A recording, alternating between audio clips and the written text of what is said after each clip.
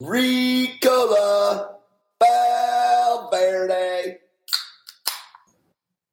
Welcome back to the Fantasy Football Fire. This is the Pyro Podcast, show 331. And this one's going to be a doozy. We're going to be giving you that FF knowledge, giving you all that goo to give you the goods to win in Week 13.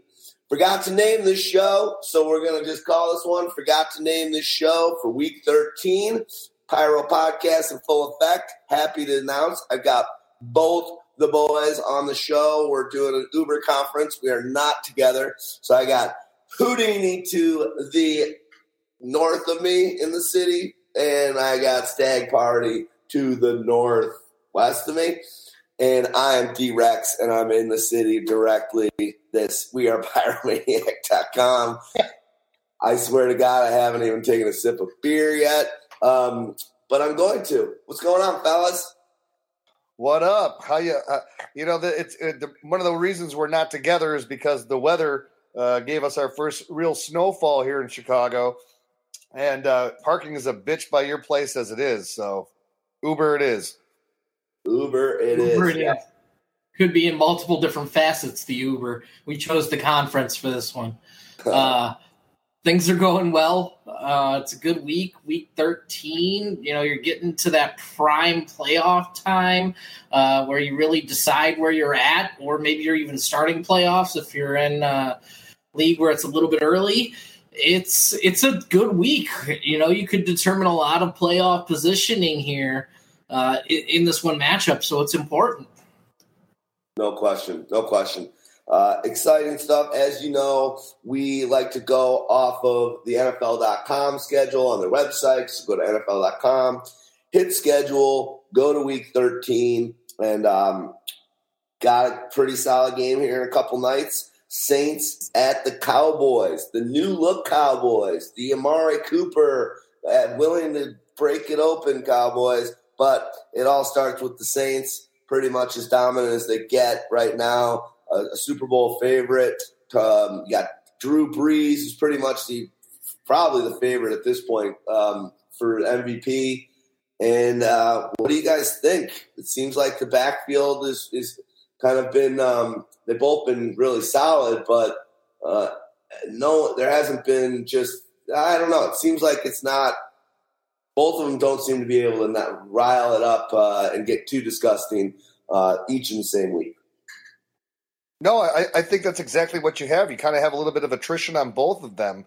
I was kind of looking at both of Ingram and Kamara's numbers, and Kamara is giving you great yardage, and when he's scoring those touchdowns where he's had a couple of 2 and 3 touchdown games, that's where he piles on the fantasy points. But it's not for getting 170, 180 yards from scrimmage, and the fact is that they kind of up until last week. The 2 previous weeks had really been relying more on Ingram as the pure runner, and Kamara was not getting as many touches or being as effective as a runner. And it was weird. Also, I think Kamara only had 1 catch last week too, or maybe that was 2 weeks ago. 2 weeks ago, but he had those touchdowns, so he's all over the place. Yeah, it's been a little bit difficult to project because they're not going as run-heavy as they were last season. They're mixing it up. They're letting Drew Brees do whatever he wants because he's literally doing whatever he wants on the football field right now. He's just dropping dimes to, 4 undrafted players, dropping dimes down the sideline to Ben Watson. So they're just diversifying their scoring chances and making people defend everybody. And with a guy like Drew Brees who could break down the defense before the ball's even snapped, and then uses eye manipulation to move safeties where he wants them. Once the ball is snapped, it's been killer. And last week it was just sort of weird that Kamara and Ingram weren't involved in the scoring, but neither was Michael Thomas. The guys who were Dan Arnold, Austin Carr, Keith Kirkwood. They were all involved, first couple TDs for a lot of those guys. And Traquan Smith wasn't in the action as he was, held out in that Thursday game last week.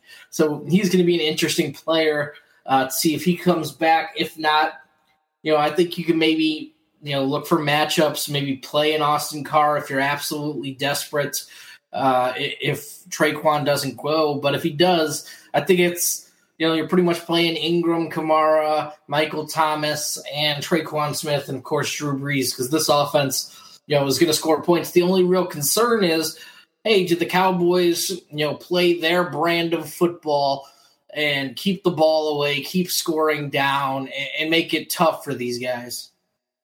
Yeah, that's going to be interesting for Brees. And it's also interesting here. He's had over the last 4 weeks, he's had 15 touchdown passes and 1 interception. That's on fire. But this is also a very interesting stretch as we hit the playoffs for the Saints. They got 3 road games in a row. So you got at Dallas the week after. Next week is not that bad at all. At Tampa, and then they get at Carolina. So it's interesting as you're looking at your playoffs here. And if you look at Drew Brees, his last road game was at a poor defensive team in Cincinnati. He threw for 265 and 3 scores. But prior to that, at Minnesota, he threw for 120 with 1 score. At Baltimore, 212 yards with 2 scores. At the Giants, 217 with no scores. He did light up Atlanta in week 3. Sweet. Well, there you go. Should we move over to the Cowboy side? Is there anything else on the Saints? I think we pretty much hit everybody. Cool. Let's go to the Cowboys. Obviously, things are looking pretty nice and different over there. Not that necessarily Dak has changed his game all that much. I don't think it still isn't over 300 yards on the season. And a lot of those Amare games or big plays are coming off of medium, short, and what's the word I'm looking for? Intermediate. Thank you. Routes. So not really much changing, but now you got a talented guy that can make some shit happen. And last on Thanksgiving, he sure did that. And it was kind of funny. Even afterwards, Jerry Jones like, damn, this guy's trying to get paid. What do you guys think happens? Obviously, Ezekiel Elliott is just a snap and target and look share machine on that offense. He seems to have it going. What do you expect in this matchup? Can the Saints get up enough where they kind of take away some of the run game, or is that just not possible with the Cowboys? I mean, my thought is that the Saints could be getting up to eliminate the Cowboys' run game, but I wouldn't be fading off Zeke because they've also been, interspersing him enough as a receiver that he's going to remain viable. Plus, he's always a touchdown threat, so you're not too worried there. Dak Prescott really has played better with Amari Cooper. He's taking more, shots into tight windows because he's got a guy he can trust there. Looking at the other weapons, they're all moved down to being second or third in the pecking order, and that works better for their sort of skill sets. No longer is Cole Beasley being decided upon and relied upon to be the number one option because we know that's just not something he can do. Absolutely. And the other thing, too, is that, for Amari, it's been a rejuvenation since he's come here. And having Ezekiel Elliott, who is going to draw most of the attention, is still allowing him to be able to get some favorable matchups and to get that play action opportunity. So, but again, if Amari's going to keep seeing a target share upwards of 8 to 10 plus targets a game, he's a go. He is a go. Yeah, he is definitely a go until we see otherwise. And he's got one of the most favorable schedules going down the stretch. So if he's somebody, you took a chance on, acquired during, the turmoil that was, him getting traded mid-season, not the greatest thing for a wide receiver. If you took a chance there, it could really be paying off come playoff time here. And if you drafted him in like the 3rd round, maybe the 4th round, and you just kind of where he was sitting on your bench at one point, you're like, God, that was a garbage pick I made, but you held on to him. He's having a nice little mid-season renaissance, and now you're pumped and you look like a genius. Question for you: at first, it's not a question, but just eye test. just the route running and the speed out of his breaks and just looking at him play, I guess you just don't really – I guess in all honesty, I just haven't watched so much of the Raiders over the course of the past couple of years. You know, I was high on Amari his first year or two in the league, and he kind of left me with a sour taste in my mouth. So I haven't just been watching too many Raiders games outright where I just sit and stare at the guy. But you look at him right now, and it's just you see why he was such a high draft pick. Like he was 4th overall or something. It just the eye test just looks like the talent is just ridiculous. So hopefully it can keep on going. Hopefully my issue with him, as Houdini knows, is kind of a little bit of a lack of heart.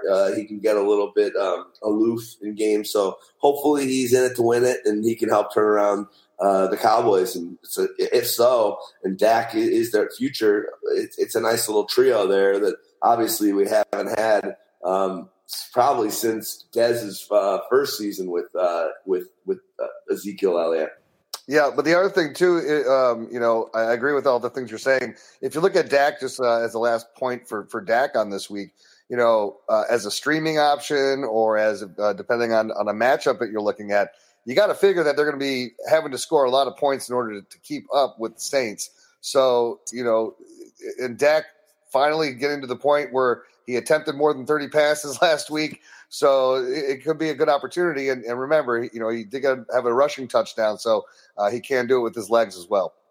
Yeah, Dak's, how we talked about at the beginning of the season where Dak was a guy you weren't likely going to start on a ton of week basis, but he was going to end up being like the 12th to 15th best quarterback.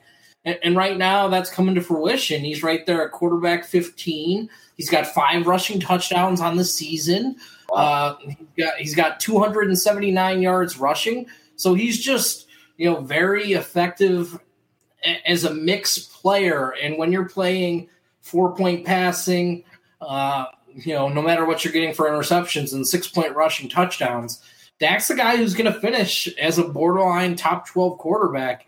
It just depends on how many weeks you could actually go out and start him. But now, against the Saints, it's going to look pretty good for him.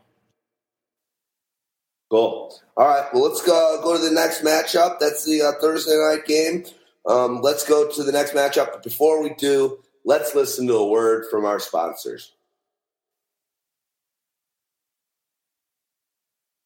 All right, the Ravens are going to be going down to Atlanta, the Mercedes-Benz Stadium, and they have announced that Lamar Jackson is indeed getting his 3rd start, I believe, against the Falcons. Falcons coming off a loss on the evening of Thanksgiving. Everyone kind of was dozing in and out watching that game. Saw the tryptophan knockout punch that all the food earlier in the day gave us. Let's start with the Ravens. Gus, in Gus we trust, had another 100 yards this week.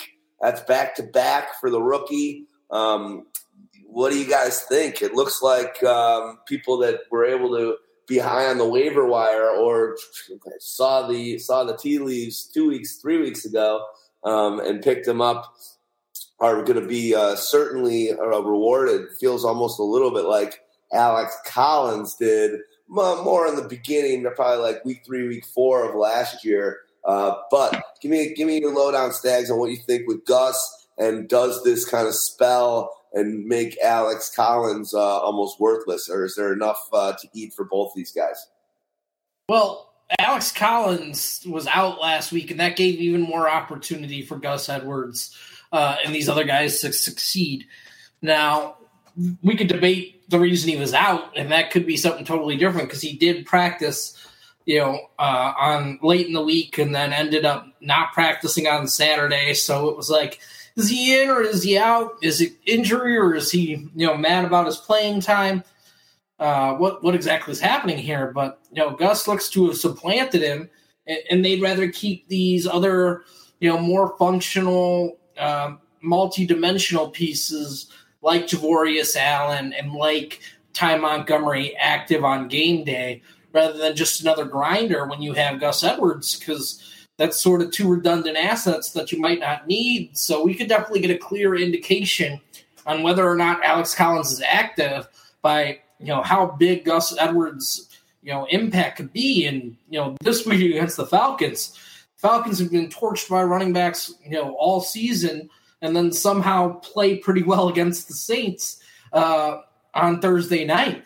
I just don't think, with how the Ravens are currently constructed and Lamar Jackson, his running attack and, stretching the field horizontally, it plays great for a guy who wants to get up the field vertically, a one-cut type of runner who's not going to make any fuss about it and just gets up the damn field. And those two, combinations of a quarterback who's, running that arc read and a running back who's getting right up in the A gaps usually works out pretty well. We saw it, with Alfred Morris and RG3. Now we're seeing a little bit different rendition here with Gus Edwards. And if you picked him up, he's going to be an RB2 for you weekly, in my opinion. Yeah, the other thing, too, is that Lamar Jackson has become a viable start as well because of what he does for you as a runner. And, he gave you a little bit more as a passer last week. He threw for 178 yards, benefit to the 74-yard catch and run by Mark Andrews. But, he was picked 2 times. The second one really wasn't his fault. It was a double tip ball in the end zone. But, you can see his game developing, but he still has another rushing touchdown. He doesn't rush it 27 times. He rushes 11. Still gains 71 yards with the score. So the problem there, though, is that he's just not throwing enough to make you feel as good as you were feeling before in the season about like a guy like John Brown, who was targeted 7 times this last week, but he only connected once. So, that timing is going to be an issue. And at the time right now where they're being successful is letting Lamar, run the ball and kind of spread the ball around. You look at all the different receivers that he connected with. It's actually out of 14 passes, and he connected to was it like 6 or 7 different receivers. Yeah. I'm not comfortable starting any of the pass catchers because we talk, even against the Falcons, for all the factors that you talked about.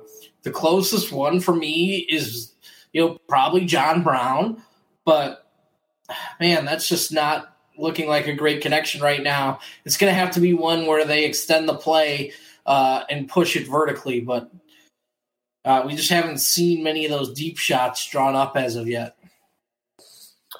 What about anyone else in the wide receiver crew? Crabtree had one of his better games last week. Willie, you think you just think Brown's the only guy when you got Lamar back there? I'm not playing any of them. Okay. With a quarterback who's maybe going to throw it 25 times, and the breakup between the tight ends, the running backs, and the wide receivers, nobody's trustable at all. Is Joe Flacco healthy, or is this a coaching decision that they're just saying, "Hey, we want to keep running with Lamar"? If Joe Flacco, if they wanted to, could they go to him and have Flacco start, or is Lamar starting by default? Look, they got a 2-game win streak. He's got a hip; they can hide it by benching him and saying it's still the hip. He probably could play, but why would you? You drafted this guy in the first round to be your new franchise quarterback eventually, and he's coming in and he's giving you wins. So at this point in time, you gotta buy him with an injury to give you an extra week to let him play. Use whatever method you got. You got to give what you got. All right, let's move over to the Falcons side of the ball. What a rough season for these guys. 2 years removed from the Super Bowl, and the last 2 seasons have been definitely ones to forget. Matt Ryan's still a top 5. I'm pretty sure. I'm not looking at the stats, but still a top 5-ish fantasy quarterback. Julio Jones leads the league in the yards. So that tandem's still doing it. What do you think? Julio coming off another nice game. For this game, is it a Julio game? Even in that last game, Ridley and Sanu did all right as well. Ridley would have even had a better game if he hadn't fumbled at like the 1-yard line, I believe. What are your expectations for the wide receiver and and Matt Ryan, and then give us your thoughts on Coleman, who's been kind of a letdown with the opportunity that he's been afforded with Devontae being out for the season. Yeah, you look at Matt Ryan, he's the third quarterback overall. He's on pace to complete 71% of his passes on over 630 attempts, 5,355 yards, 35 touchdowns, to 7 interceptions. Like, Matt Ryan's been the least of their worries, but their defense, has been an issue, and scoring in crunch times at times, has been a real problem. And Matt Ryan had one of his worst games in the turnover department last week, and they were able to get a lot of pressure on him. And that's not something that Ryan really loves. But I'm locking in Julio. Then you're looking at they're probably going to play a lot of coverage towards Julio's side. That gives you room to Calvin Ridley. I like Calvin Ridley. But, this is still a tough Ravens defense that'll come out and smack you around a little bit. So I'm not completely all in on the Falcons here, despite being at home, late in the season and what should be great weather in a dome, Well, can Calvin Ridley be, in these last 5 games, given the schedule, is he a guy you think that could make it over 1,000 yards and 10 touchdowns for his rookie season? Oh, man. He's had some explosive games. He really just needs to be okay. They've all sort of come in bunches, and then he sort of slowed down for a middle portion of the season. Calvin Ridley's a tough, 1,000-yard projection. I don't know about that. He's at 625 for the season, so we need to average 375 over the next 5 games. If you had to ask me, I'd bet on him being under, 600 or 1,000 total yards. But hell, the 8 touchdowns plays, and he does have a chance to get to 10 with how viable he's been in the red zone and as a big play threat.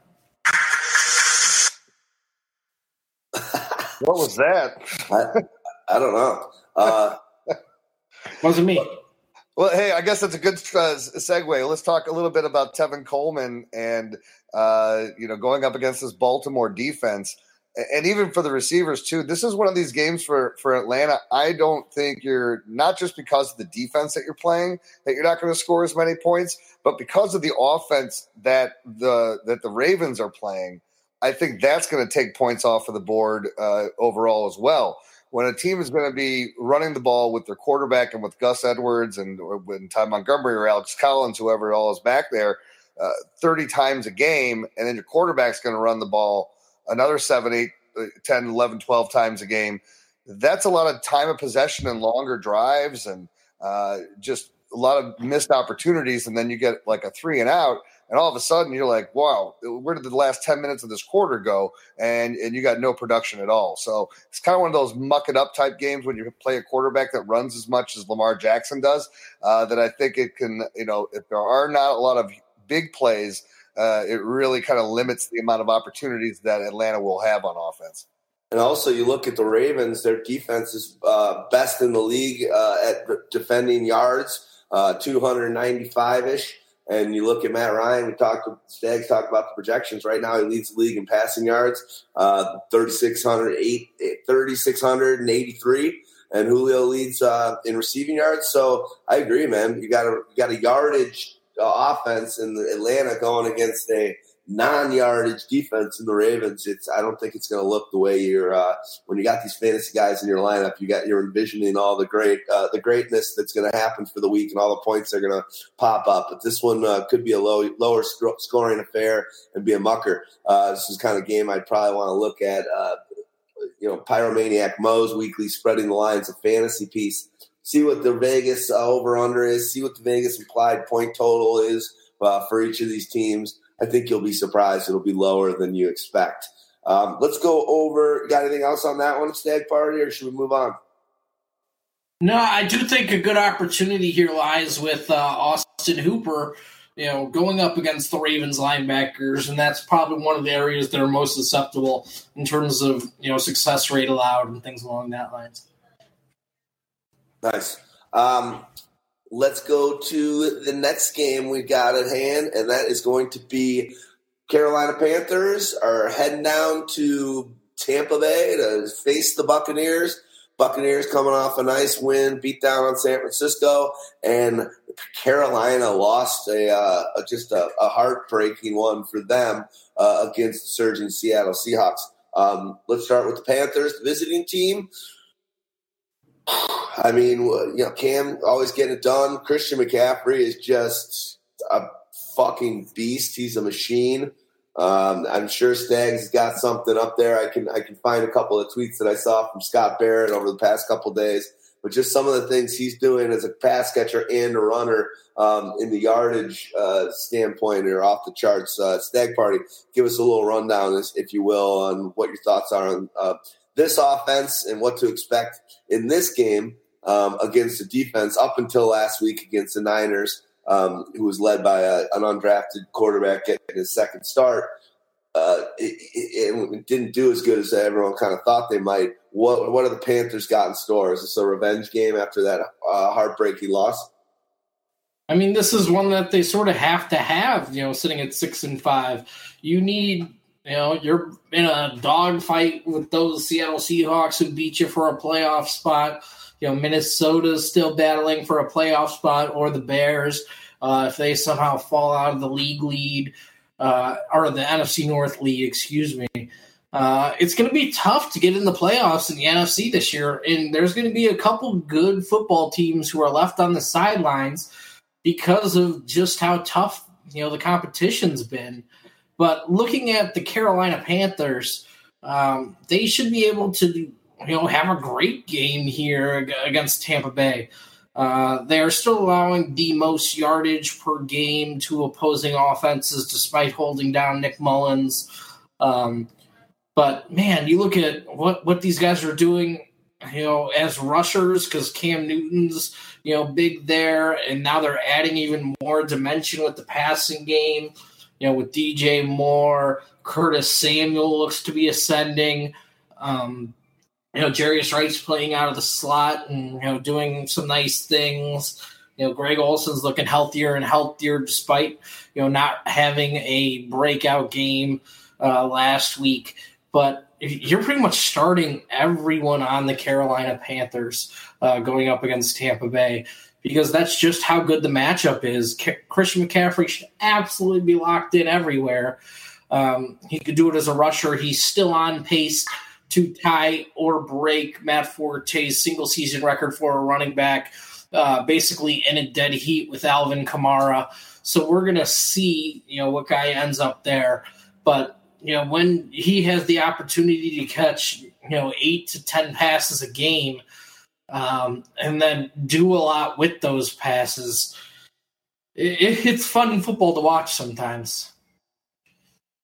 Yeah, and I'll tell you this, too. Like a guy that's been pretty much disappointing for you fantasy-wise over the last 3 weeks is Greg Olson, who in that time has had 8 catches for 60 yards and 1 touchdown. But the silver lining, the week prior to those 3 games, he did play against Tampa, and he had 6 catches for 76 yards and a score. So, everything gets brighter when you play Tampa. What the hell? That's neither of you guys? It's not me. Don't know where that's coming from. I can't tell you. That's hilarious. I have no idea what it is either. I've got a Twitter open, but I don't think that's coming from Twitter. Other than that, yeah, that's strange. Awesome. Well, we're just gonna we've got the aliens beaming down on us from somewhere. There was a story a couple weeks ago that literally it was on NPR that a couple different airlines pilots saw what they thought were aliens, like a spacecraft. They were like, "There's no way this is human. It's moving too fast. Check it out." I won't get into any of those conspiracy theories, but this was like true news. Let's go. One thing I'll say about what was I going to say? Olsen now. wasn't going to say him. Oh, yeah, you mentioned it with Samuel kind of getting viable. Looks like I think he's got about 4 straight weeks with touchdowns. Can he get enough touches to make it so that it's he's a guy that's actually in your lineup, or is it just touchdown, feast or famine? I mean, it's going to depend. Is Devin Funchess going to be active? Because if Funchess is inactive, then he sort of moves up the pecking order. There's more for everybody to go around. So it's going to take watching the reports this week to really figure out where he's at. That's my thought. I mean, it's tough to completely write him in. He hasn't been used much in between the 20s, but that's something we have to see develop. Cool. Do you think it's pretty amazing with McCaffrey how he's a stout guy, but he's not the biggest dude. The way that he's being able to take the hits and the rigors of just that sheer volume that he's actually getting, that was always the big question mark with him as a first-round draft pick out of Stanford. He looks like he knows how to take a hit. So is that a guy that could go 1,000? I think he'll end up under that mark this year, but I do think it's well in the range of possibilities for his entire career. Cool. Let's move over to the Buccaneers. Houdini, I know you like Jameis. You have him in some of your dynasty teams. Hopefully you didn't shed him, or if you did, you did. But give us a little lowdown on this matchup. Jameis Winston back at the helm. Is this a good matchup for him? Anybody else you're looking to on this squad? Looks like Peyton Barber actually had an all right game last week. What are your thoughts on some of the Buccaneers outings going to happen this weekend? Well, I mean, Jameis is an anchor on one of my teams, so yes, he's there. He's going to be there for a while. Whether he'll still be a Buck after this, we'll find out. But he seems to be playing a lot more smarter, a lot while being aggressive, not being stupidly aggressive. So he didn't throw an interception last week. Understanding that he's playing for this is the carousel. He could easily lose his job again with another bad performance. Barber only looks really good because he scored a touchdown last week. 18 carries for 47 yards. The run game has just really been nothing to write home about for Tampa Bay. I don't expect it to get much better this week against Carolina. You still got to love Mike Evans. So it was nice. He had 116 yards, no touchdowns. As far as the other guy that's always seeming to score whenever Jameis is playing is Cameron Brate. So you always have to like that matchup with Brate there. And then the problem still is for Deshaun Jackson owners. You just can't trust that he and Jameis are ever going to get on the same page. So I fade on Deshaun Jackson. And, if I'm looking to the other guys, between Godwin and Humphreys, Godwin's we might luck out here, though, Houdini, because Deshaun Jackson, is seeing a thumb specialist. There's talk about him, either going down for the season or at least being down for this game. So we could see a lot more clarity in the roles of Adam Humphries and Chris Godwin because there's no Deshaun Jackson there. Well, that would help.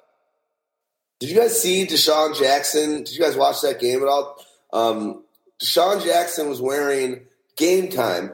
A lot of guys wear necklaces. We've seen, basically most of the players, most of the wide receivers are wearing some sort of metal necklace. So be it. But Deshaun Jackson in that game on Sunday was literally wearing a thick gold Cuban threaded bracelet, like over his tape.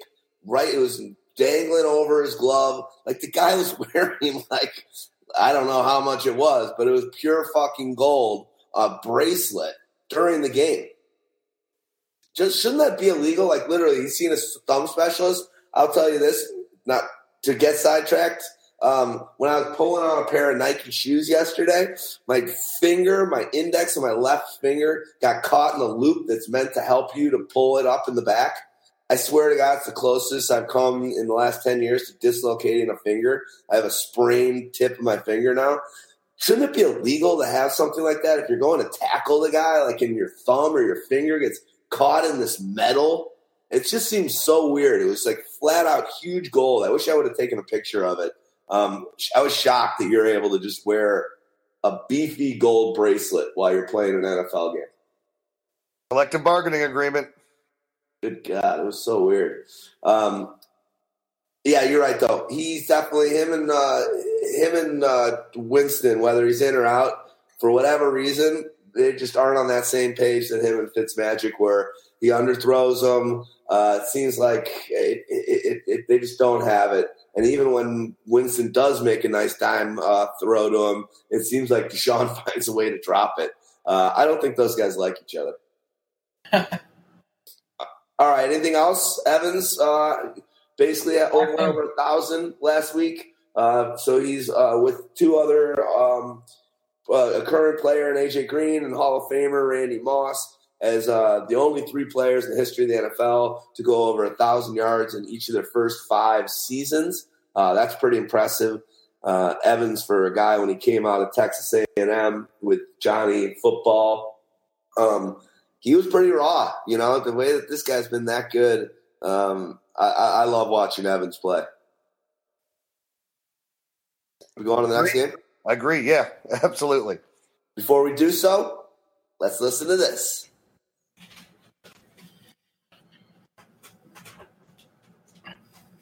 The Bears, the coach, wishing you well, buddy. Hope you're recovering nicely from a little heart issue, a heart attack. I don't know if it was a stroke or a heart attack, but Coach Ditko, we love you.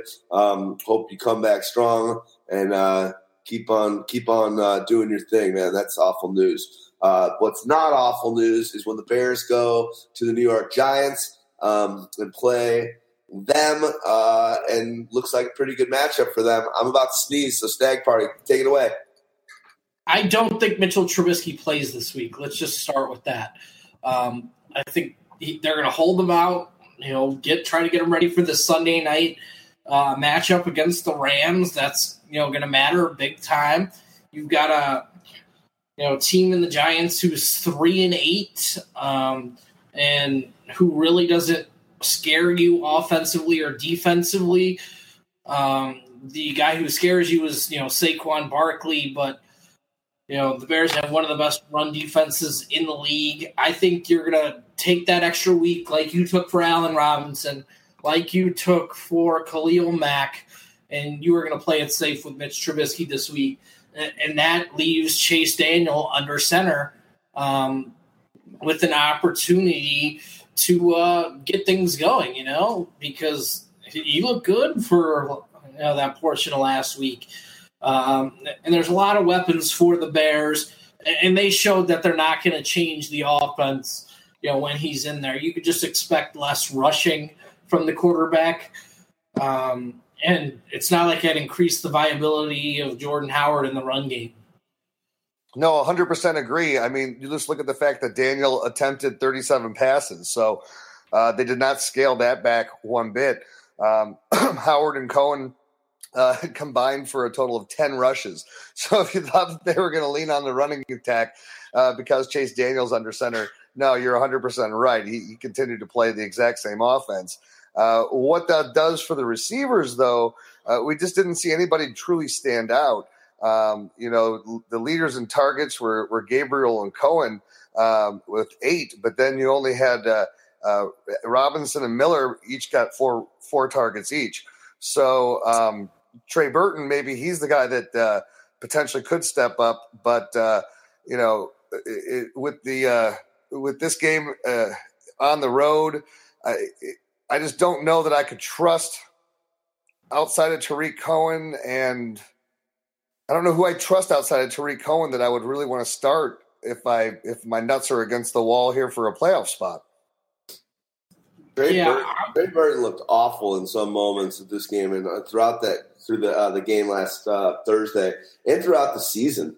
Right now, I'm just going to say I'm happy to have him, but he's looking like an overpaid free agent I'm not going to say the word bust, but he's an overpaid acquisition in my opinion right now. Yeah, but his versatility still brings a lot to an offense. We've got to remember that he's out there as a blocker, moving around the formation, playing everywhere, and defenses are paying attention to him. So that's a good point. Is that gravity? We could talk about a little gravity. I think Tariq Cohen's got a little more of that gravity than Trey Burton, though. Looking at the other weapons, I do agree that, like, backed up against the wall, if I have to play anybody, it's tough. I'm probably going to go back to the well with Allen Robinson and think he provides a little bit more than he did last week. Other than that, Taylor Gabriel's been okay at times. He caught a bunch of passes last week but didn't gain many yards.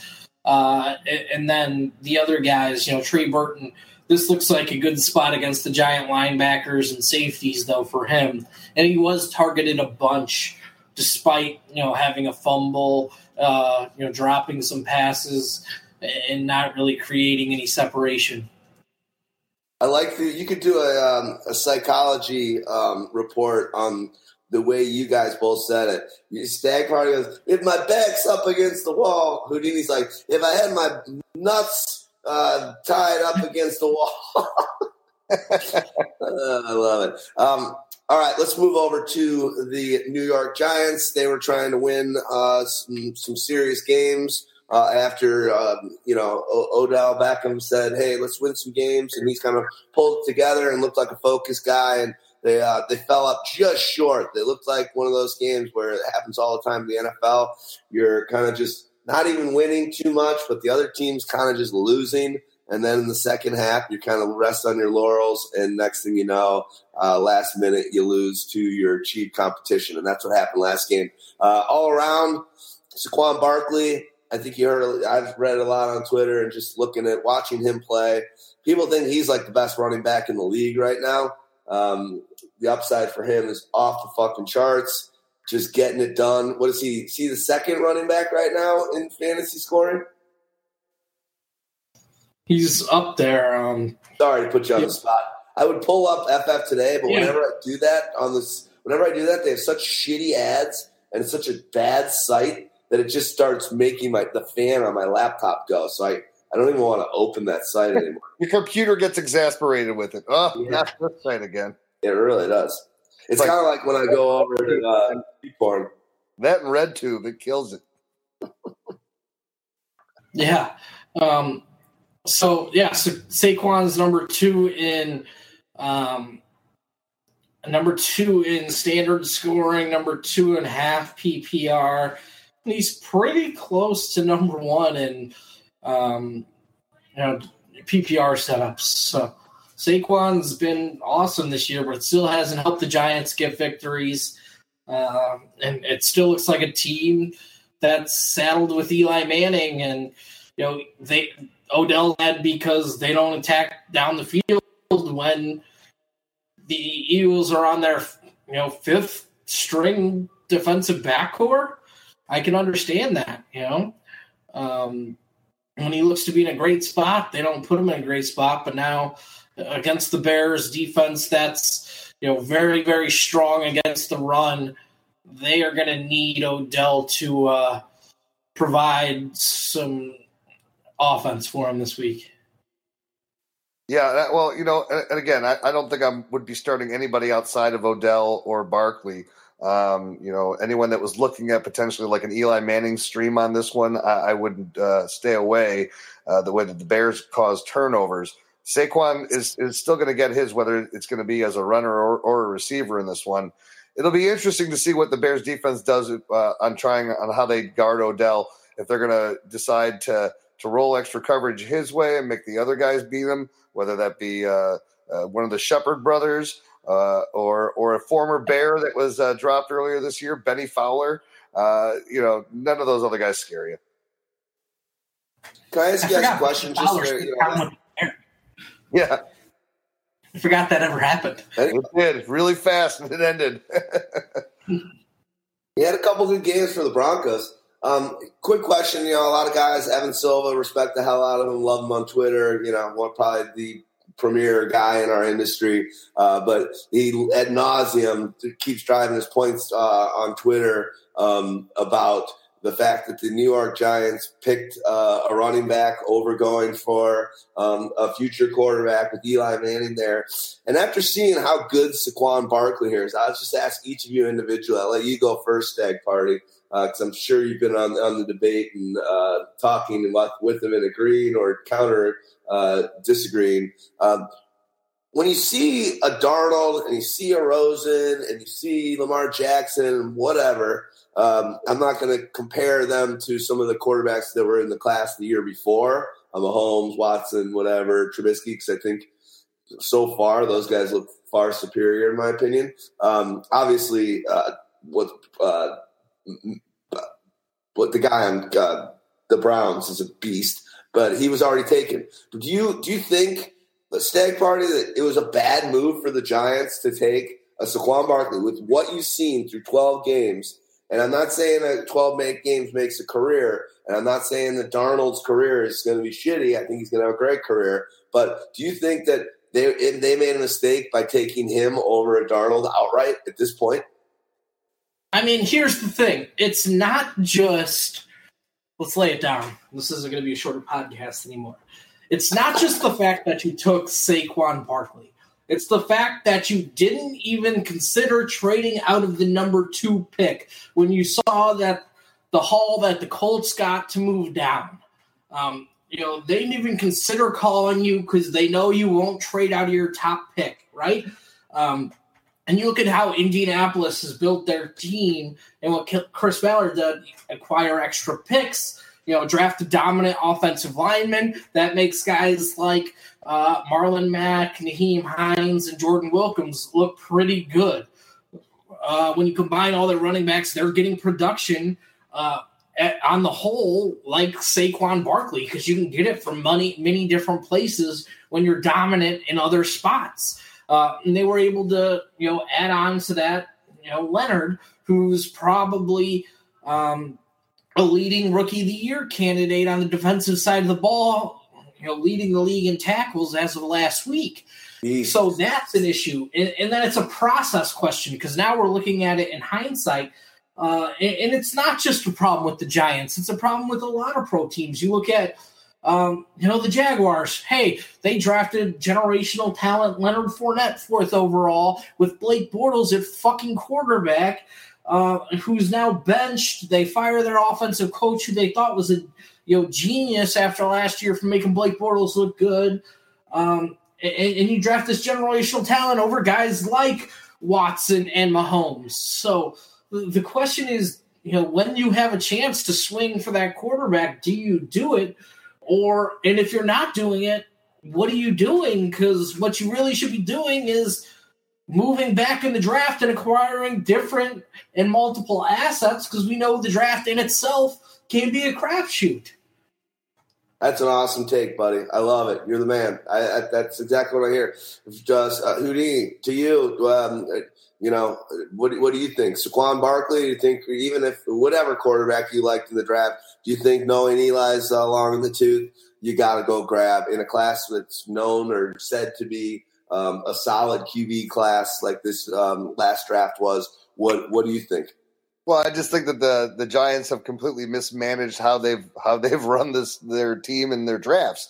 Why had they not addressed the quarterback situation at any time before this?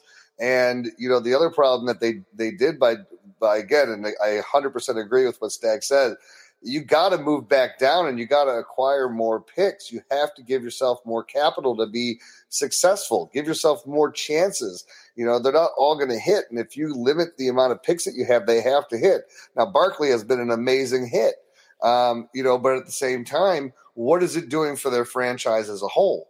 And the problem still remains. They're going to have to go and invest in a quarterback one way or the other, whether that means that they're going to have to spend some of their capital next year in order to maybe move up a spot or two, or they're going to get, depending on how many games they end up winning here at the end, do they need to have to make a move, or are they going to then spend the money and say, okay, we got to get one of these quarterbacks that's coming off of his rookie contract and pay him a big amount of money to be here because we already have Barkley and we don't want to waste a window. And also with Odell. So, but all of their windows are kind of mismanaged. So I think that as great of a player as he is, I don't think it was the right move for them as a team.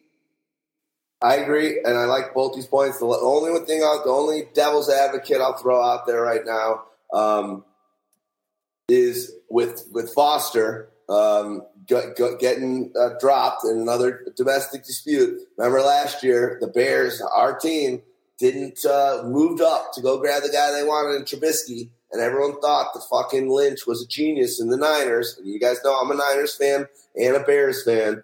Sadly enough, almost equally. And I was like, oh my God, they fleeced us. But now you look, the guy that they actually moved down to grab was what's the fucking guy's name? Solomon Thomas. Yeah, Thomas. There you go. Sorry. It's Solomon Thomas. He hasn't been doing shit. Reuben Foster's now no longer on the team. The other guy, they had a quarterback out of Colorado that they liked, and Beathard. Everyone thought that they did get Kittle. So that does kind of crush everything else bad that happened earlier because he's been so fucking good. But sometimes getting those picks, and I like a tweet that Bucky Brooks, the guy I truly respect when it comes to the draft. My favorite draft guys by far are Mike Mayock and Bucky Brooks. He's just like, you know what? It's players over picks. It's not just because you get all these picks, it's what you do with them. So that's just playing devil's advocate. I agree with everything Stagg said, and I think you're spot on. But then if you have those trade down and you got those picks, let's say the Giants did it, who's to say that they would have done anything worth a shit with them? Yeah. Where you got Saquon Barkley, and you got if you thought you were moving down, you're still picking Saquon, but it's at the 5th because he's not going to be taken. So be it. But now if you move back and bundle up all these picks, and now you don't get them, again, you see guys like Chubb that look good. And there's other players, but you got the asset, you know them, and I think in a way I can live with that. I think barring some sort of heinous injury or something, if you're a Giants fan, you're thinking you got and you buy a Saquon Barkley jersey, you're feeling like you got a guy that you're going to be able to enjoy for the next 10 years. Well, that's a long time for a running back. And how many years into it is this team actually going to turn the corner and be successful? Yeah, along those lines, it may be players over picks, but it's really the opportunity to select players, right? You have to select the right players, yes. But one of the ways to selecting the best players is to acquire the most assets. You want me to give you a parallel? The old saying it used to be their tagline. Then we'll move to this next game. But the lottery used to be you can't win if you don't play. So I agree with what you just said there, Stagg Party. If you get the picks, you're giving yourself a chance to hit the lottery with a player. And D-Rex, as you said, you brought up the Bears. Here's a guy in Ryan Pace that's going for players over picks, right? He traded away his second-round pick next year when he acquired Anthony Miller. He traded away his first-round pick next year and the year after to get Khalil Mack. Yep. I'm liking it. There's no right or wrong. It's just but it's not a referendum on yay or nay. But it's like if you do that and you get the picks, all right, let's see what you got with these picks. But a lot of that also comes back to the one point. The Bears did it because they have all that invested where they traded up for a rookie quarterback on a rookie deal. And the other thing is that you got Saquon Barkley and you have an old quarterback who's underperforming, and now you're going to either have to go get another rookie quarterback and wait for that development, or you're going to have to overpay to bring somebody in. Yep. Cool. All right. Question. Next game. Bills. They really shut Jalen Ramsey up last week. Are going to be going to the Dolphins, who look like the Adam Gase tenure is not going to be one of this young, brilliant mind that's going to be something for the ages and turn it around, in my opinion. But not the most exciting matchup. So if you want to catch up a little bit, I'll just shut up and Staggs run down a little bit on the Bills and Dolphins yourself. And Houdini, if you want to throw in any thoughts on either side, go for it. Yeah, with the Bills, what you're getting is we knew Josh Allen was an athletic player. We knew he had a big arm, and you sort of saw that last week where he rushed for 99 yards and a touchdown. Threw a 75-yard touchdown to Robert Foster, and he led the team in receiving yards. Has 199 yards over the last 2 games. He was a guy in Alabama who was sort of buried on the depth chart, but he's got speed. He's got some size. And he was a guy who was a highly recruited wide receiver going to Alabama. So, it might not be because the talent wasn't there. It might be because we know what Alabama's been in the past, a team that's, really been run-focused. So now we're seeing him develop, and that deep speed really provides another weapon, because when you have Kelvin Benjamin on one side, it really slows your overall team speed pace down. But now they're looking with this Foster, and then getting Crew more involved at tight end in favor of Charles Clay. It's looking like they're developing some of these young assets on offense for the future to see what they have in these guys. Because it's starting to look up a little bit, but Josh Allen's got to stay healthy. This offensive line has to keep him upright. He can't, take some of these big shots that he took earlier in the season. But besides that, I'm not really playing anybody here. Maybe LaShawn McCoy is a desperation flex. Yeah, I'm staying away from the Buffalo guys. We can move on to Miami. Oh, Miami. Frank Gore's got like 40% of the team touches over the last 5 weeks. And that's sort of depressing, but Kenyon Drake's out here, doing it as a receiver and as a rusher, adding, 2 touchdowns, playing really well in limited spots. Kenny Stills hasn't been doing much. They haven't been playing Devontae Parker. Both Devontae Parker and Kenyon Drake played on under 50% of the snaps last week. And when you're a team that looks to be, evaluating for the future, you've got to be playing these younger guys to see what you have. But now it looks a little bit more clear with maybe Danny Amendola banged up. And they just look banged up at wide receiver again, so maybe Parker gets another opportunity here. But I don't really like the passing game against Buffalo. I think if they're going to get it done, they're going to get it done, with the run game, and that, gives me a little bit of excitement for Kenyon Drake, who I personally probably have to use to replace Melvin Gordon now. Absolutely.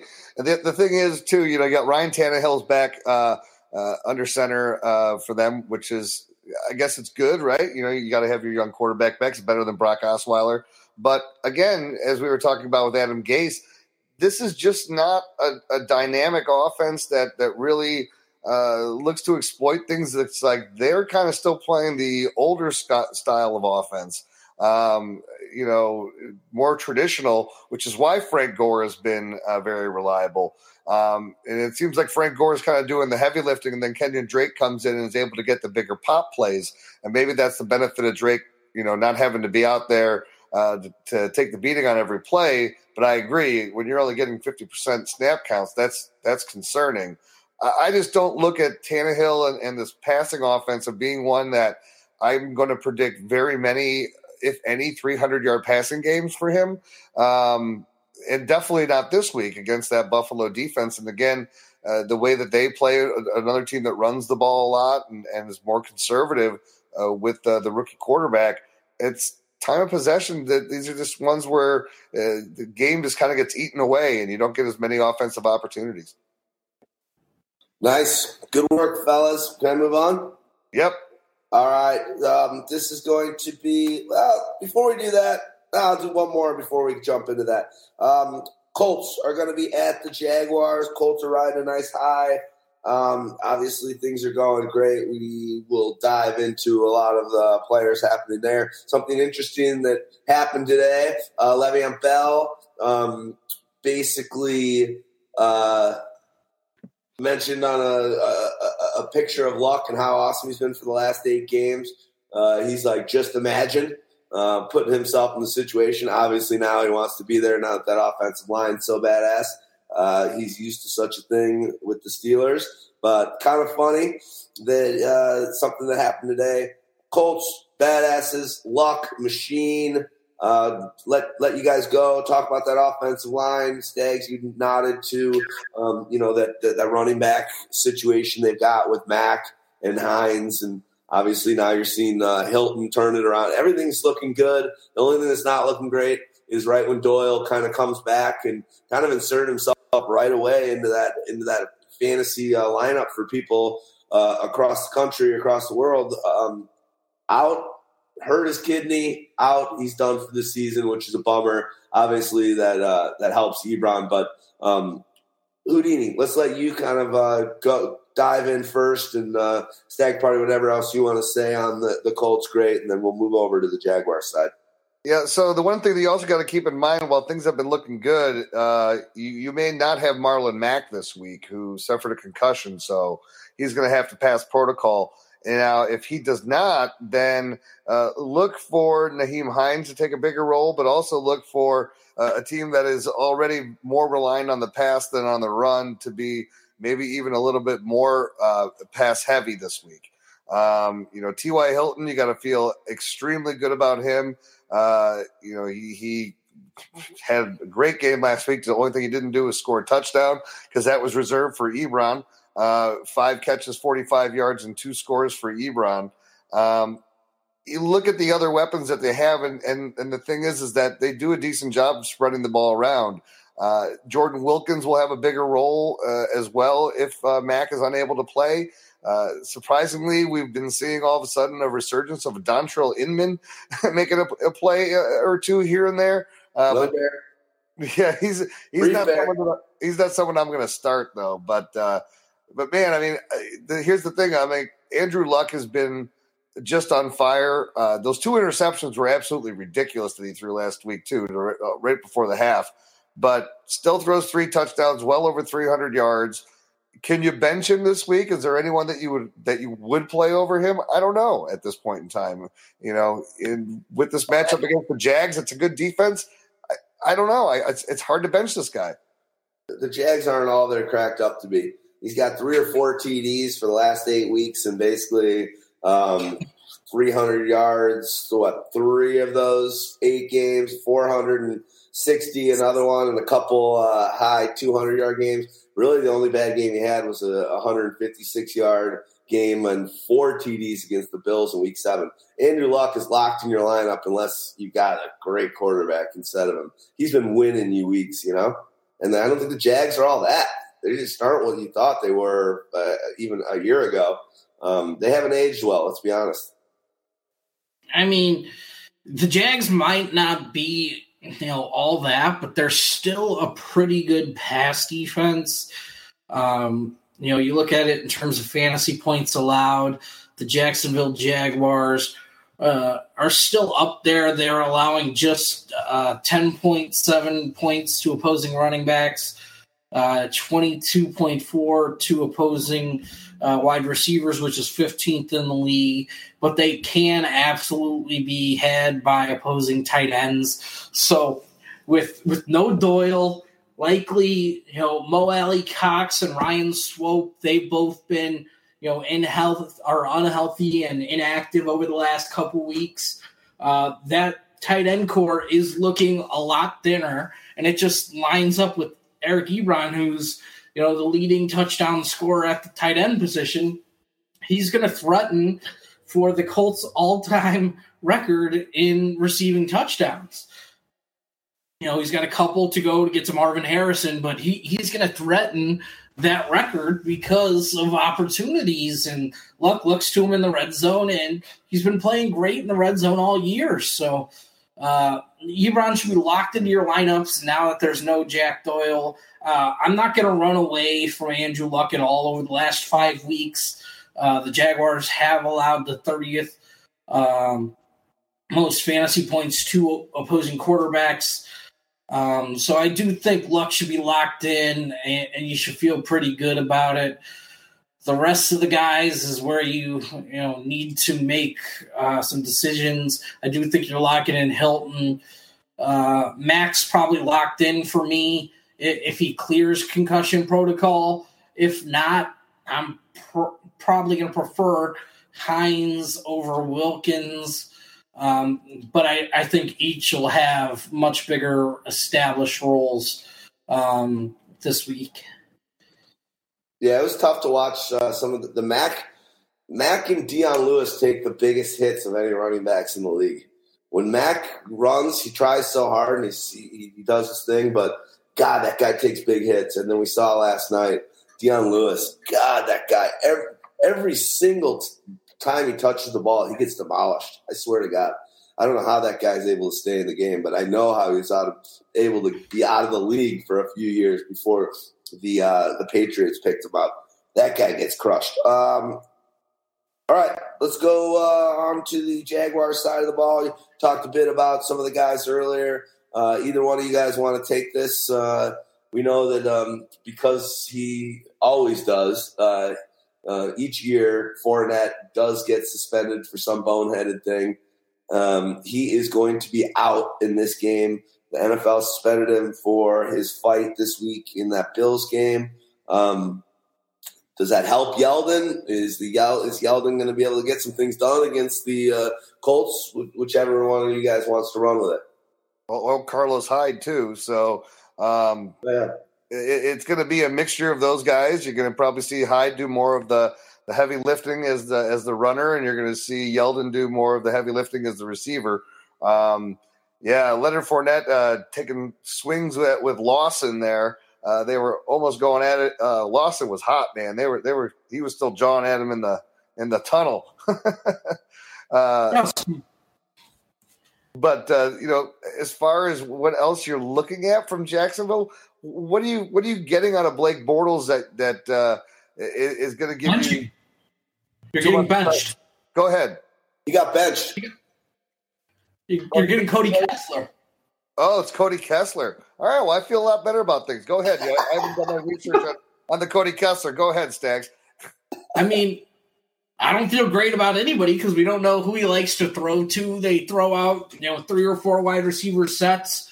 We don't know what the offense is going to look like with no Nathaniel Hackett calling plays. So if we had to guess what the offense is going to look like, we know with Kessler back there, he doesn't have a ton of experience. He does have some with Cleveland, but you got to expect this is going to be a lot of Carlos Hyde. So if Carlos Hyde's available on your waiver wire, he could probably be trusted as a flex play or as a running back too. Yeldon's probably going to be in that flex range as well. As both the receiver and probably a change of pace runner, but I do think they want to keep their identity, right? Which is the whole reason they traded for Carlos Hyde. So now's a chance to come out and fucking prove it. Well, is that going to stay the same now that they've kind of changed offensive coordinator, fired him, and the first thing the new fella, space his name, is says we're going with Cody? Is their identity still the same?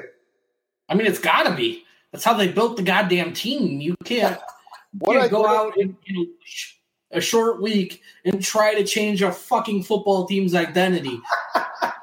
Bad. What identity did Blake Bortles give this team anyway? He was a decent runner. That's all I got for you. Yeah, it's not much of an identity. I'm the decent runner guy. Hi. All right. Should we move on? Yes. Yeah. Before we do so, help us keep the lights on and listen to this.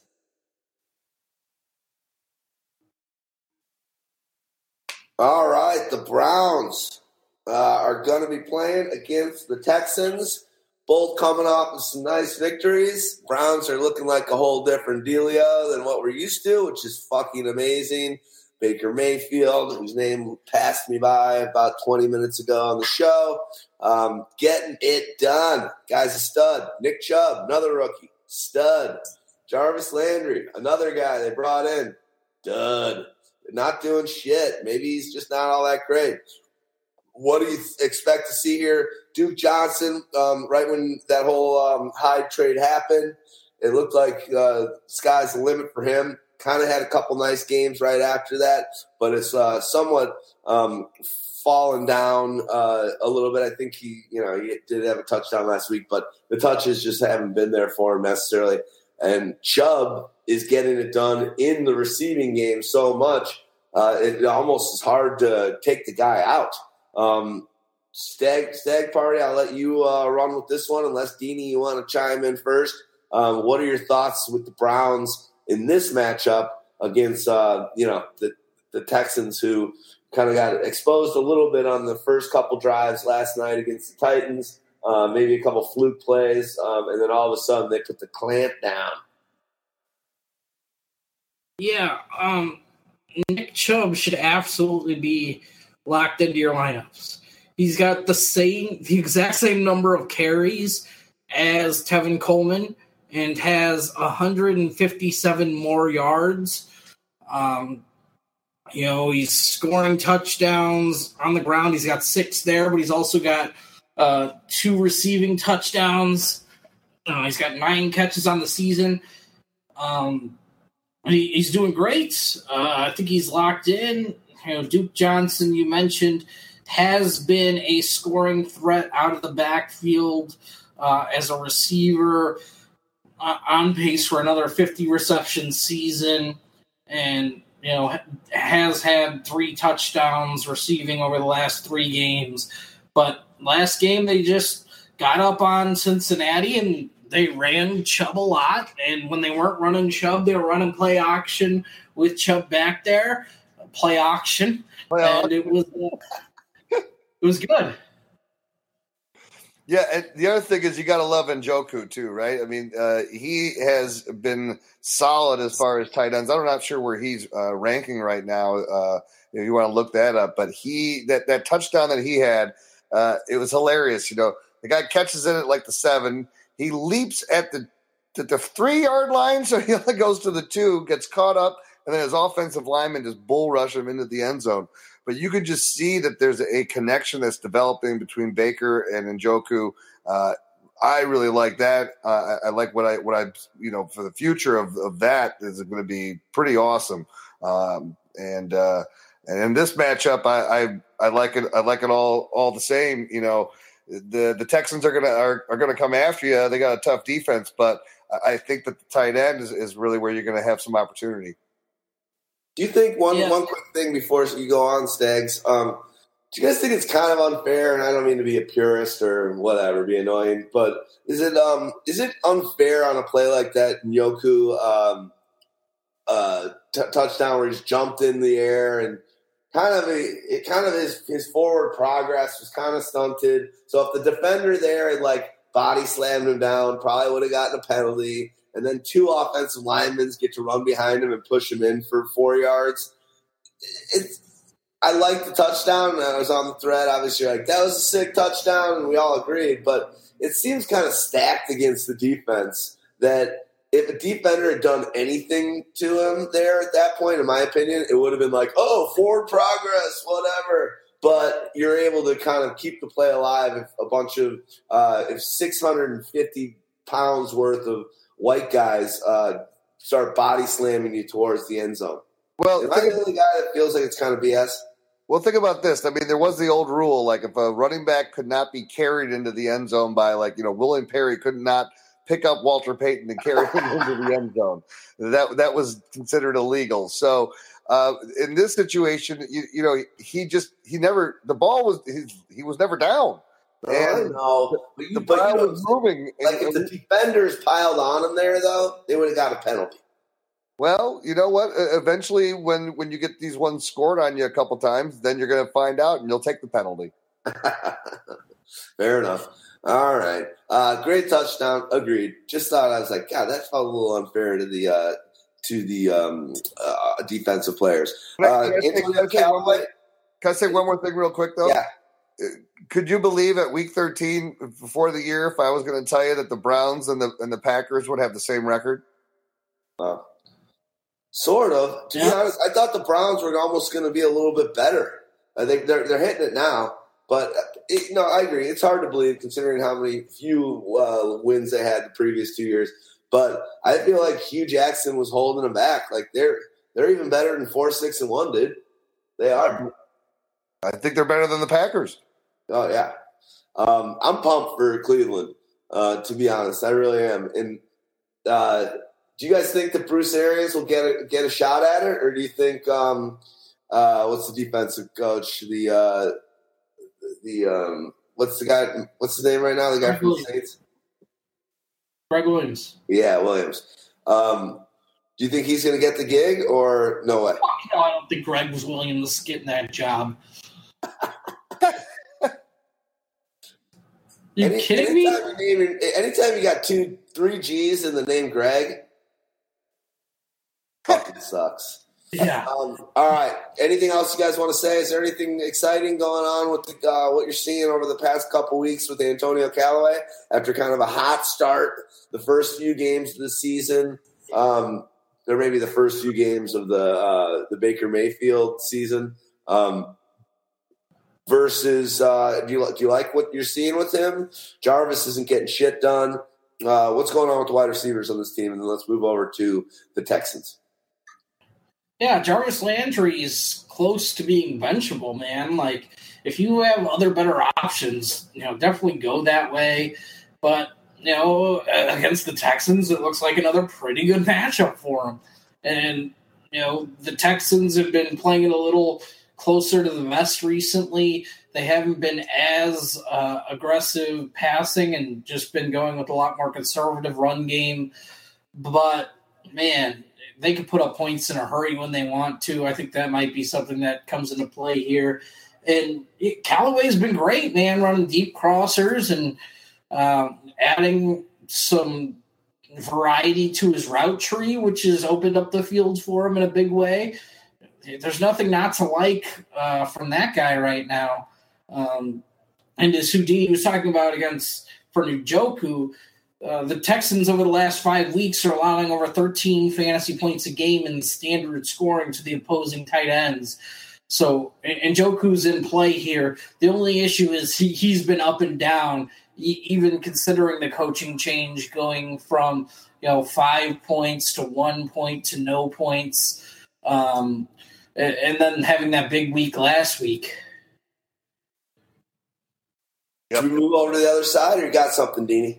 No, let's go to the other side. All right, Deanie. The world is your oyster.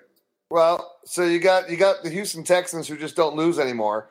Coming in with what a game they had against Tennessee last night, wasn't that? Yeah. In that game, you talk about like just ridiculous scoring drives. So you had the Tennessee Titans had a scoring drive of 47 seconds on 2 plays. Another one that was a 3-play, minute 47. Then Houston obviously had the 97-yard, 1 play, 14 seconds for Lamar Miller. Then they had another one that was a 5-play, less than 2 minutes, and a touchdown. Yet with all of that, it was not a huge offensive performance other than Lamar Miller. Deshaun Watson only threw for 210 yards, but what did Deshaun do? He gave you the legs in that game, boy. 70 yards rushing, and a touchdown. So that was wonderful for him. We saw Demaryius score twice, but doesn't crack 40 yards. DeAndre Hopkins, 5 catches for 74. So you're looking at in this matchup against the Browns, and the Browns defense has been able to be moving the ball against them. I expect everyone pretty much to be in play in this one.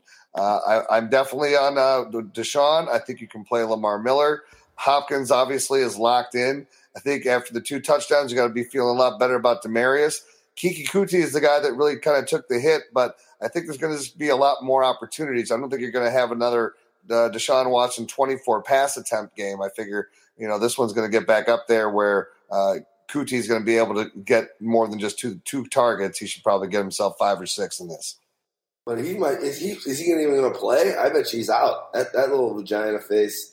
Kiki Kuti. He made me take a hit last night after losing me a chance to. I'm not going to say it. Is he playing Stagg Party? I mean, he's been a guy who's missed multiple weeks with hamstrings already this season, so it's tough to write him in to the rankings at this point in the week. It's something we're going to have to see sort of play out, in all honesty. But if not, it's sort of a big boost for Demaryius Thomas, who looks like he's getting more and more comfortable in the offense. I will say one thing, and I think DeAndre Hopkins realizes that a guy like Demaryius is going to help him long term. But I will say this: even at where he is in his career, one of the highest paid receivers, a lot of people think he's the best receiver in the league. Definitely right up there with Antonio Brown, Julio Jones, maybe Michael Thomas is in the discussion a little bit. But you can tell when Demaryius got those 2 touchdowns, when someone else gets a touchdown, even at this point, even at this winning streak, he wants every touchdown. I don't mind that. I don't either, but can't you tell? He's like, oh, fuck, Demaryius got it. I was open. Like, why didn't I get it? I don't mind it, but it is funny. It's something that you don't see all that much with, like, a mega superstar that's already been paid. Anyway, let's go over to the next game. You got anything else on that, Deanie? No, I'm good. All right. Broncos at the Bengals. Broncos coming off a sweet win off Pittsburgh, a little shocker, and the Bengals are in free fall, and even more so now that their mainstay quarterback in Dalton is on the IR and done for the season. Let's start with the visiting team.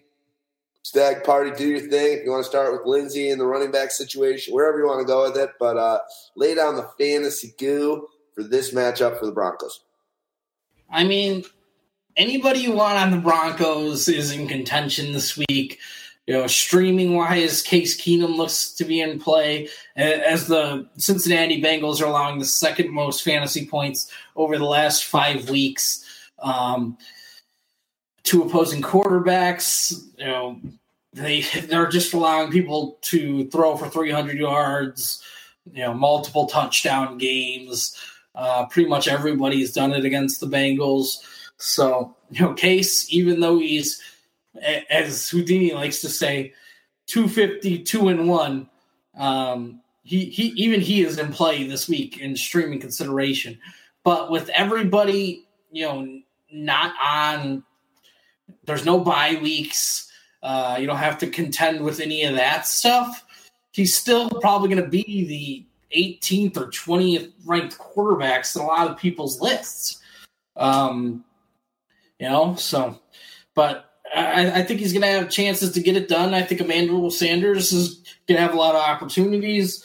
Sutton's going to need to put some things together, as he's had a couple of underwhelming performances. Now you're without, Jeff Hireman, so you're going to Matt LaCosse as your tight end of choice, I guess. Is that what happened? Which one of those Broncos white tight ends was injured? No, you're right. Hireman, done. LaCosse. Yeah, so it's interesting. I think there's a lot of fringe players who are going to be able to play from this game. And there's very few locked-in stars on this team. A lot of these guys could be have on the waiver wire. But you look at the run game, Phillip Lindsay's locked into probably a high-volume role, and Royce Freeman's there as a vulture. Did you see Phillip Lindsay interview after the last game? No, I saw some white guy from the 70s after a disco do an interview. Yeah, he looked like he was on the bus from Almost Famous. The guy is awesome. Love that guy. Well, once he is either retired and on his way to the Hall of Fame or something, that's the guy I'm definitely going to do some mushrooms or get high with. That guy, he's smart enough to realize I gotta do my thing here. I'm an athlete, but that guy so badly wants to get baked and just play Nintendo. Can I give you one other point here just about all these Broncos players that are like, more of these fringish type players, but these are better matchups. The Broncos have a very favorable schedule here for the playoffs. So you get on the road at the Bengals this week. They go to the 49ers the next week. Then they get the Browns at home, and then they get the Raiders on the road. Wow. So that's a pretty good lineup of defenses that are not in the upper echelon when you're looking at potential opportunities, whether that be for Case Keenum as a streamer, whether that be for some of these other guys to get it turned around, but definitely for Philip Lindsay. Cool. And another thing, with that said, I think that's a good segue to Cortland Sutton. Got favorable matchups. This is a guy that leads the league right now in yards per catch. And now, as we know, Demaryius is gone. I feel like we could see him kind of grow in and have some momentum heading out. I don't think he's going to do anything disgusting, but have some momentum in the close out of his freshman season in the NFL. So he's a guy that I like to be able to do some stuff in a flex scenario. I just think matchups and the fact that he's second fiddle now. I like what maybe he might be able to bring to the table. Let's go over to the Bengals side of the ball. As I said earlier, Andy Dalton, Red Rider, out for the season. That play really sucked balls. Terrible snap. Went for it. Must have banged up his thumb either on the ground or on one of the players on his back's body. He's done. Stagg Party. What does this mean? Driscoll looked pretty good when he came in. I'm not going to lie. He looked like he had definitely had a start previously in the NFL, where we know that's not the case. He got it going and put some points up on the board that, to be honest, Dalton wasn't doing up until his injury. But what does this mean for guys that are in people's starting lineup? Joe Mixon, is Green back? But Boyd is lighting it up this year and been one of the pickup darlings for the year. Now that it's Jeff Driscoll leading this team, what does that mean for guys that you're actually going to start? I mean, for Joe Mixon, I think it's only good because Jeff Driscoll is an athletic quarterback who can bring some of these zone read, arc read, quarterback boot elements to the table. And that usually opens up holes for guys like Joe Mixon. When you can play with athletic quarterbacks, it usually works out well. So I'm excited to see Mixon work out with Jeff Driscoll. And in terms of the other players, AJ Green, I guess now that it's more of a lost season, you're going to be even more cautious with his injury, and he's only going to come back 110%, right? You're not throwing him out there any earlier. Other players, Tyler Boyd, they look like they had a connection. He's had 4 touchdowns in his last 4 games at home. He's over 800 yards on the season now. He's probably locked in as a wide receiver, 2 or 3, depending on your setup. And I don't think you're much change in that. John Ross is, extremely touchdown dependent, but it's been working out to his, advantage over the last couple weeks. And at tight end, Uzoma was the guy, but he was also in a, pretty killer spot last week. The Broncos, though, provide, equally good opportunities to the tight end. So I don't think you have to write him completely off. Deanie, got anything to say on the Bengals, or should we move on? I just think that hopefully this is just more we can see more of Joe Mixon like we did this last week. That would be nice. Yeah, I agree. All right. I'm just going to get any detail. I'm just telling you what I'd like to see. Fair enough. I'm on the same page as you. We talk about our fantasy teams on this show. I know that's frowned upon on podcasts throughout the industry. I don't give a shit. Let's go on to the next game, and that's the LA Rams are going to be up in Detroit. Wow. You should go see that game. Remember, you get the Rams next week, so you don't need to run out there. Yeah, but I'm indoors at the I've got a dog. I'm already hating the winter, dude. Oh my God, it's so fucking annoying here. Let's go Rams. What do you got, Houdini? You wanna jump in and give us a lowdown throwdown? Can I go first? Can I go first, Rofi? Yeah, go ahead. Let's see. Start Jared Goff. Start Todd Gurley. Start Brandon Cooks. Oh, start Robert Woods. Start Josh Reynolds as a wide receiver 3 or flex. The question is the tight end position because everybody else is fucking locked in. Locked and loaded? Yeah, and I think the other problem with the tight end position is most people haven't been playing these guys all year, even in this loaded offense. Yeah. Where's Jared Goff? And I don't want to put Johnny on the spot to anybody, but Stagg Party, because we've been asking you this question because I don't want my fan to go on from FF today. Where's Jared Goff ranked on the season points-wise at QB? 5th. He is 5th right now. But you look at Jared Goff's 16-game pace, it's ridiculous. He's on pace to complete 375 of 554 pass attempts for 5,159 yards, 38 TDs, and 9 interceptions. Wow. Damn. I love that. Excuse me. I love that guy. Ricola. That's some Ricola juice down the throat and in opportunity time. I love that guy, but excuse me. But he does not look like a pro athlete to me. Does he look like? I don't think I've said that in the show. I love him, but he's awesome. But does he look like he's a pro athlete to you guys? Enough. Okay. Looks like he surfs. Yeah, it looks like something else. It looks like he just started like an internet company for some sort of app for Instagram. Anyway, love that guy. Love his team. Are you going to go to that game? Not the Bears game with the Rams? I'm on the fence. I kind of want to go. I am going. I know you're going. I'm talking to Stagg Party. I probably won't end up going. I never go. Why don't? Yeah, but that's stupid. Yeah, but it's cold, and I like being warm. And angles are better from my TV and my couch than they are at Soldier Field. That's awesome. All right, Houdini, just because he said that, I'm going. We're tailgating again. We're firing it up. I'm going to figure out a way. The Bears are going to fucking start lighting up that surfer boy, and he's not going to know what to do with it in that cold weather over at Soldier Field, and the Bears are going to beat the Rams, and it's going to be sick. All right, let's go over to the Detroit Lions.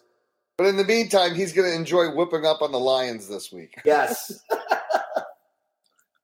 Go for it. Go. You're on the Lions detail, Dini. So, I mean, the thing with the Lions is that you're probably going to be most likely, I would say, without Kerryon Johnson again this week, which means that you are going to get the hammer of LeGarrette Blount with the PPR man of Theo Riddick, and Marvin Jones. I don't know yet. Is he going to be back? Staggs? You got any news on that? IR. Okay. So we got to send you the IR people that went there. A list of literally 6 guys went on the IR yesterday, and then we'll talk about them later. But Rex Burkhead's back. The only one for now. So obviously it's Kenny Golladay as your guy at receiver. Again, look, the Rams have a lot of amazing names on defense, but they've been allowing a lot of points on defense too. So I expect Golladay to be an extremely active participant. I think Theo Riddick is probably a really interesting flex play in PPR leagues at the running back position or a deep running back too. Stafford, after the performance he had against the Bears, this should be a bit better for him. Again, it should be a little bit more wide open. But the problem in Lays is what do you have after Kenny Golladay? Because your next basic guy that you've been leading the way has been Bruce Ellington, who you signed off the street a couple weeks ago. Do you think? You wish they didn't make that trade? Did they get enough for Tate? Yeah. Did they get enough for Tate? I wish that they They'd be glad that they got rid of him? I think they're happy. Yeah, they weren't going to re-sign him next year, right? So you get some value for him, you get assets, and you weren't going to win this year. All right. Yeah. Stags, you got anything on this game, or should we move on? I agree about Galladay. I do like Bruce Ellington, as Houdini sort of brought up there. He's been manning the slot and catching a lot of balls. I do think that's going to be the best spot to attack the Rams defense, because the Rams defense is actually likely to get Aqib Talib back. And Aqib Talib is sort of a bad man. And if they put him on Galladay instead of Marcus Peters, who's been sort of cinnamon toast crunch this season, True, things aren't going to look as prosperous. And then you look at LeGarrette Blount running into Aaron Donald, Michael Brockers, Dante Fowler, and Ndamukong Suh all game, and that doesn't look primed for a breakout. Game for Blount's got Thanks. Do you buy into the narrative that Matthew Stafford, because of obviously last game that we saw, but just what's been going on lately, do you buy into it that he's regressed or he stinks or whatever? Or do you just think the weaponry and the whole setting for this offense is Garbaggio right now? The weapons are garbage. They're not deep enough. Their offensive line's not good enough, and Jim Bob Cooter's just confuzzling. I don't know what the hell that guy's doing. I like that word. Patricia, not a great year one. This is why some of the guys, and we saw it with McDaniel, some of them you got to be under Belichick, but it's kind of nice. You brought it up earlier with Cole Beasley. Sometimes it's pretty nice not being the number one. Patricia might not last it more than a year. All right, let's go to the next game, and that's going to be Arizona Cardinals. This is the first of the late slate. Thank God the NFL, now that there's no buys, we've got 4 late games. I think this is still at 1 o'clock. What's that? This is still at 1 o'clock. I already crossed it out. You're right. This is a 1 o'clock game. I got so excited that there was 4 afternoon games, but I crossed this out, and that was actually would have made the 5th. So, yeah, Cardinals is a 1 o'clock game, and they're going up to Lambeau Field. I wouldn't be shocked if the Cardinals beat the Packers in this game, just because I think their team's going to quit on McCarthy. But we'll start with the Cardinals.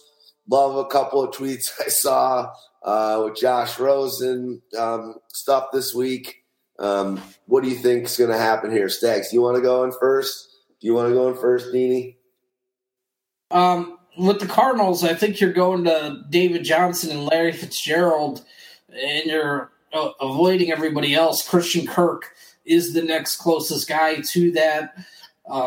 He's played pretty well against the Bears and Lions already this season. So he's doing okay against the NFC North. Besides that, Josh Rosen has just been put in a tough spot. The offensive line's not good. And they ask him to make the most difficult throws of any quarterback in the league. So they've got to find ways to make his life easier, give him some designed reads and quick throws and screens that they do occasionally. And when they run those quick screens to Kirk, let him use his skills as a punt returner, he's sort of been going off. Yeah, I think they kind of brought that up in the broadcast as well, mentioning that they really want Leftwich to try to get more screens going into the game, and unfortunately too for David Johnson, that was one of the things that we were so expected to see, was him just so involved as a receiver, and he's been involved but not so involved. And it seems like they're just having trouble finding ways to actually get him the ball, even though it's been better as of late. But now, at the beginning of the year, he wasn't giving you the yards, but he was giving you the scores. And now we're getting the yards, but we're not getting the scores. You can't have nice things all the time. This is why you can't have nice things. Larry Fitzgerald, he's made it happen over the last couple weeks because he's gotten touchdowns, but literally there's no volume whatsoever. 5 touchdowns in the last 5 games. Then, the points are there when you look at it at the end of the match, since Leftwich has taken over the offense. But again, what did Larry have? 2 catches last week? He had a 25-yard touchdown maybe on the second drive, and then 1 other catch, and I think that catch was for 2 yards. The volume's not there. Maybe it's for the reasons why Stagg said at the beginning. Rosen just doesn't have a line of protection, whatever it is. But Larry right now is a guy that if you bench him, he's scoring points, but then if you really look at the stats,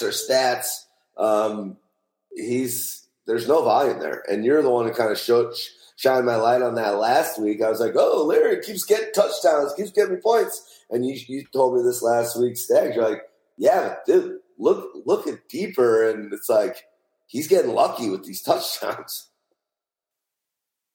Yeah. Yeah, it might continue. Betting against the future Hall of Famers isn't something I typically like to do. I just want a little bit of volume to make me feel okay about it, No question. All right, let's move on to the other side. You're obviously starting David Johnson, Larry Fitzgerald. Maybe you're not, but that's about it on that squad, I'd say. Let's go to the other side. Obviously, there's some turmoil going on in the Green Bay Packers. It's just weird the way it happens. It's a tale of 2 halves with McCarthy, but even in that game, it was like in the first quarter, they just looked like, wow, okay, this is going to be a game. They're talking about the Packers against Minnesota, and they just can't, after a first few sustained drives, they can't really – or drives, they can't sustain it. And it's just something's awry there. Everyone's banged up. I know that. They've got injuries out the wazoo. But Deanie, if you wanna lay down the law, obviously Rodgers is doing well. I'm not saying he's a must start. Well, no, let's talk about Rodgers. There's a couple great must starts there, and I think that's Aaron Jones and Adams. They just got Aaron Jones. Why did they not give him? Did he even get a carry in the second half after what I thought was an amazing first half? Go, Deanie. Well, here's the thing. So let's talk about Aaron Rodgers first, because if you want to talk about, his numbers have not been great. Over the last 6 weeks, he's not thrown more than 2 touchdowns in any game. Granted, the best part about him is he doesn't throw an interception, but he's had 2 games with just 1 touchdown. He's thrown only 2 300-yard games in that time frame. You go back 6 weeks ago, though, he did throw 425 against San Francisco. But he's had 198 yards, 199 yards, 259, 286. It's nothing that is making you go home and write home and go, oh yeah, well this is what we got to do. Now, Aaron Jones, why they need to lean on him a little bit more, I would agree, because the problem is this Packers offense is basically the same offense that they've been running since Brett Favre was on this team. And it's like not really anything has changed.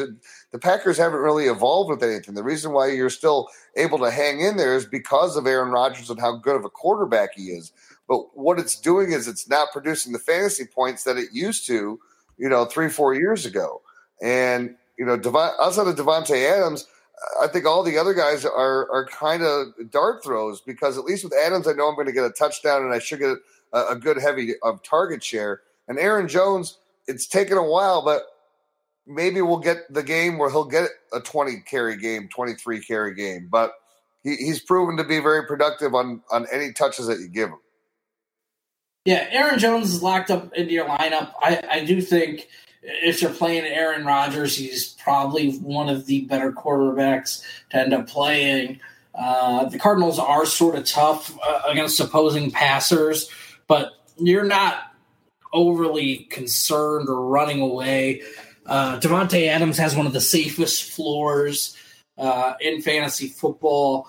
Last week he just seemed to do it again, and could have had an even bigger day if Aaron didn't miss him on what looked like an easy one or a big play. What a juke! He was open by 12 yards. How do you miss that throw? That was awesome. I agree. Can I say one thing about Aaron Jones? Aaron Jones I think he'll have 1,000 yards this season. I think they'll figure out a way. They're going to start just feeding him the fucking ball. He's got only 101 carries. 101 carries. We know he was suspended, for the first 2 games? Or was it 3? I think 2. He's got 600 yards. He's averaging 6 yards a carry. And he's got 6 TDs. I think they're going to just figure it out. They're going to start giving the ball. Eye test, to me, he looks as good as any running back in the league. Those jump cuts, even the power when he gets hit at the line, he still seems to be able to get 3 yards. This guy's special. I really, really, really am pretty pumped to see him progress, but he's got to get an opportunity. We saw a great first half that I mentioned earlier, and then the second half, maybe he had 1 carry. I saw nothing but Jamal Williams. I get it. They're down. They're in third back situation, but we've talked about it through other teams and other player personnel in other situations. Jamal Williams on the field is not put your team in a better position than Aaron Jones. At least you think they can run it. Aaron Jones isn't a guy that's got block hands. He's probably made some of the best catches for running backs that I've seen over the last few weeks. It just made no sense to me. And I don't know. What do you guys think? We can move on. We don't need to talk about the past in full-time season. I like to do that. But that guy's a stud. Yeah, agreed. Aaron Jones, great, but they're not. These running backs aren't blocking as much as people make it seem like. And if they're in there blocking every play, that just means if they can see that means they're sending an extra fucking defender, man. Like, there's linebackers now that have, blitz reads where if your back's not out there, you're trying to add pressure. So in some ways, you're not helping the situation, man. Thanks. I like it. You just became from Apocalypse Now. You just became I'm spacing his name. Fuck it. Sorry. You want to help me here, Houdini? Are you trying to say that he was like Marlon Brando's character? No, the other guy, the hippie guy from Blue Velvet. Anyway, I'll get it. Dennis Hopper. Dennis Hopper. Like, the man. The man. You gotta understand the man. All right. God, I can't believe I can't remember that guy's name. Ricola. All right, let's go to the next school matchup here. It's going to be Kansas City coming off a bye at the Oakland Raiders, who seem to be a bye for any other team they're facing. This is easy. This is absolutely easy. You want to go first on this one? Yeah, please, because this is easy. We're going to start Mahomes. You're going to start Kareem Hunt. You're going to start Tyreek Hill. You're going to start Travis Kelce. You could potentially, I don't think Sammy Watkins, who's still dealing with foot soreness, it may not be, this would be a smart one to hold him out of anyway. So I don't think he plays, which makes Chris Connolly extremely viable in that role, as we saw what he did last week when he played with the 2 touchdowns. Yeah, he's on fire. Tyreek Hill's the number 1 wide receiver, right? Yep. By far. I mean, the only thing is, I think Sammy Watkins plays. It's the only difference that I have. And if Sammy Watkins is playing, I think you're starting him against the Raiders team. Garyon Connolly did have his best game of the season last week. I think he held the opposing wide receivers to just 1 catch on 3 targets. He's got an opposing passer rating of 66.1. But besides that, man, you're sort of all in on these guys. Let's flip to the Raiders side. Love it. By the way, Dennis Hopper, for any of you guys, every movie he's in, he's the best.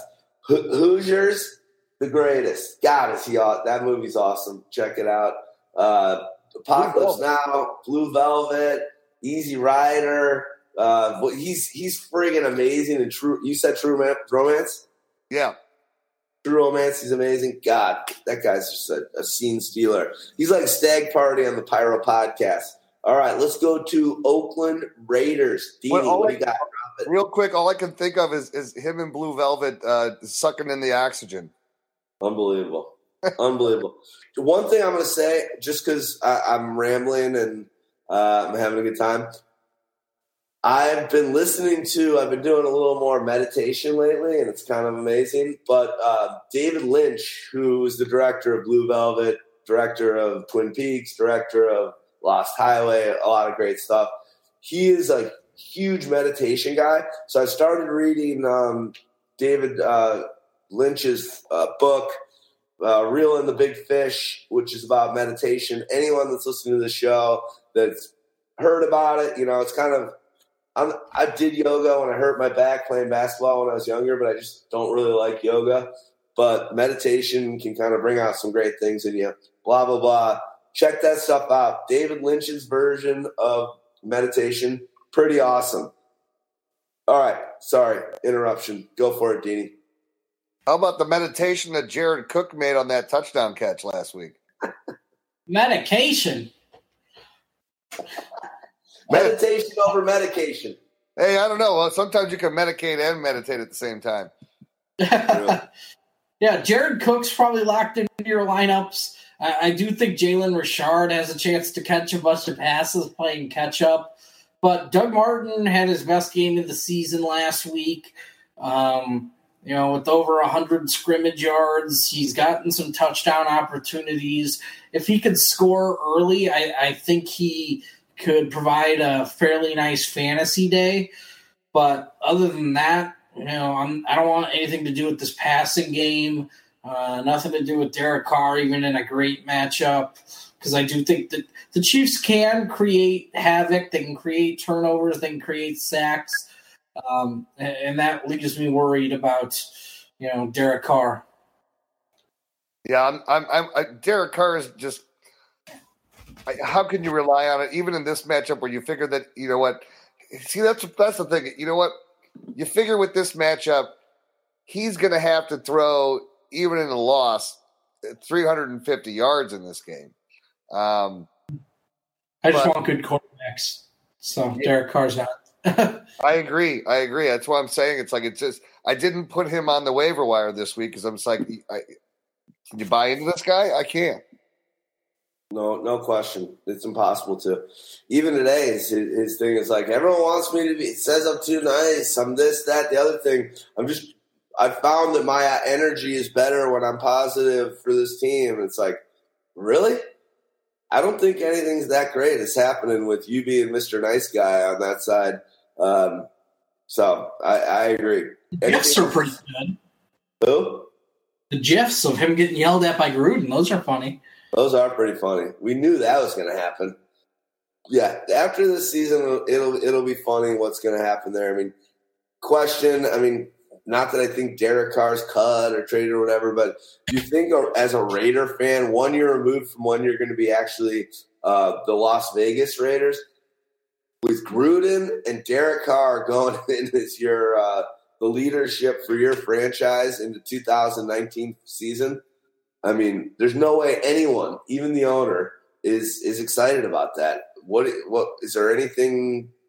Does anything move, or is this starts week 1 next year? Is Gruden the coach and Carr the quarterback? Well, they gave Gruden all this control. He trades away Khalil Mack. He trades away Amari Cooper. So he must, in his mind, really believe in Carr. Or if he cuts Carr, you're going to be like, okay, so we just got rid of everyone that was on our roster. What did you? I think that's what it is. I don't think you make moves like trade Amari Cooper and trade Khalil Mack if you really believe, Carr's the future. So this is going to be a complete gut job. They are maybe even going to tear the motherfucker to the ground, demolish it. Pick some more players. I agree. I think Carr's gone. I think they're going to. I don't know if it's this year, though, because the dead cat hits. Okay. I think it might be one more. Well, maybe that's the whole thing. It's all preparing for Vegas. It should be. It should be. This team's it looks bleak. Anything else? Any other guys? Richard. I thought Jordy Nelson retired. Why didn't he retire? He almost did. You're treating him like he retired in fantasy, if that helps. Love it. All right. Let's get to the next game. Jets at the Titans. Let's start with the Jets. Is Darnold going to be back? Doubt it. They said most likely week 14. Last time I checked, this is week 13. So I'm going to put in a bet for a no here, dog. Dog.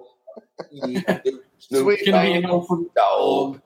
All right. What else you like? Can McCown get some things going against the Titans? Crowell, what have you? Let's just shut it. I'd say we shut up and let Stagg Party do it. And Deanie, you get ready for some Titans. Yeah, I'm not liking McCown. Not really liking anything out of Crowell. Jermaine Kearse had a bunch of catches and a touchdown, but not much more. The most exciting player and the guy I'll have highest in the rankings is probably Chris Herndon, the tight end from Miami. He looks like a player who could provide some things in the yak department.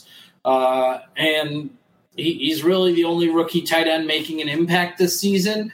And they're giving him enough opportunities that he's fantasy viable, but he's not the best tight end to play. I agree. Deanie, that's it. Anything about Jets, or do you want to go over to the Titans? Well, the only other guy that you can think about for the Jets that just getting a ridiculous amount of targets is just Jermaine Kearse, But that's the problem. It's just Jermaine Kearse. Yes. Yeah. All right, you want the Titans? Yeah. Remember the Titans. Corey Davis. We forget them. Corey Davis, you know what? Here's the thing. Amazing what he did. Only targeted 4 times in that game. It catches them all for 96 yards with the score, and then had the 39-yard run too. He needs – why can't they start giving this guy 8, 9, 10 targets a game and realize that he has the potential to be, one of the top 15 receivers in this league, if not top 10, if you give him the opportunities. And it just seems like everything that Mariota and the Titans offense does, it's more of the checkdowns. It's let's drop everything down to Dion Lewis and watch him get crushed. You had and Jonnu Smith, if you want to buy in on that was a huge play up the middle where there was nobody there. He showed some nice speed, but the problem is, again, this is a team that just doesn't throw the ball enough. And when they do throw, they throw short. So, in PPR formats, that's why you get play from Dion Lewis, but it's not been great play, and you're not getting the touchdowns. So, yeah, it's just and this matchup against the Jets, who would I like to start? Probably Corey Davis, and that's about it. I mean, I'd probably go to Dion Lewis against the Jets. With New England, he's had some pretty good games against them, and we saw his, them target him in the pass game. They're giving him just enough rush. Derrick Henry, he might fall into the end zone. But other than that, man, there's not a lot of trustable assets here. And that includes Marcus Mariota, even though this is a pretty damn good matchup for him. I do think Jonnu Smith could be wiped out by Jamal Adams. We saw the kind of defense he was able to put on Gronk last week. That was great. But at wide receiver, it's Corey Davis, and Taywan Taylor's been missing. So Tajay Sharp's been the guy, stepping up the most, but I'm not playing him. Agreed. All right, before we go to this next batch of games, Do us a favor and listen to this.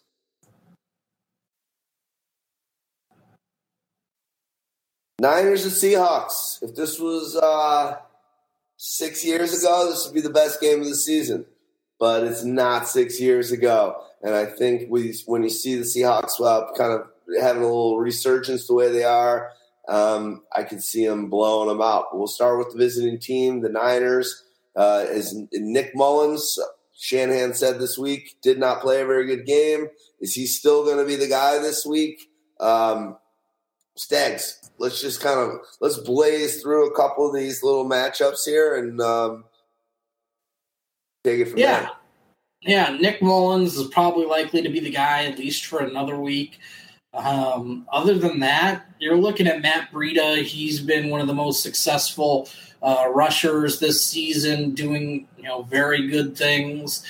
So I'm looking at Breida to be pretty successful, even against a pretty stout Seahawks defense. George Kittle had one of his more underwhelming games of the season, but I'm not ready to write him off just yet. As a yak and force player, I look for him to make an impact. Yeah, he was targeted 12 times though, so yeah, you still have that volume there. And the other surprising guy is, as long as Marquise Goodwin continues to not play games, you got Dante Pettis who tends to show up. Let's move on to the other side, unless you got something you want to lay on with the Niners. I mean, the only thing with Marquise Goodwin is he sat out for personal reasons last week. I don't know what personal reasons are, so I'm not going to speculate on if he's back. It could be a long time, or it could be, back immediately this week because he looked healthy enough heading into it.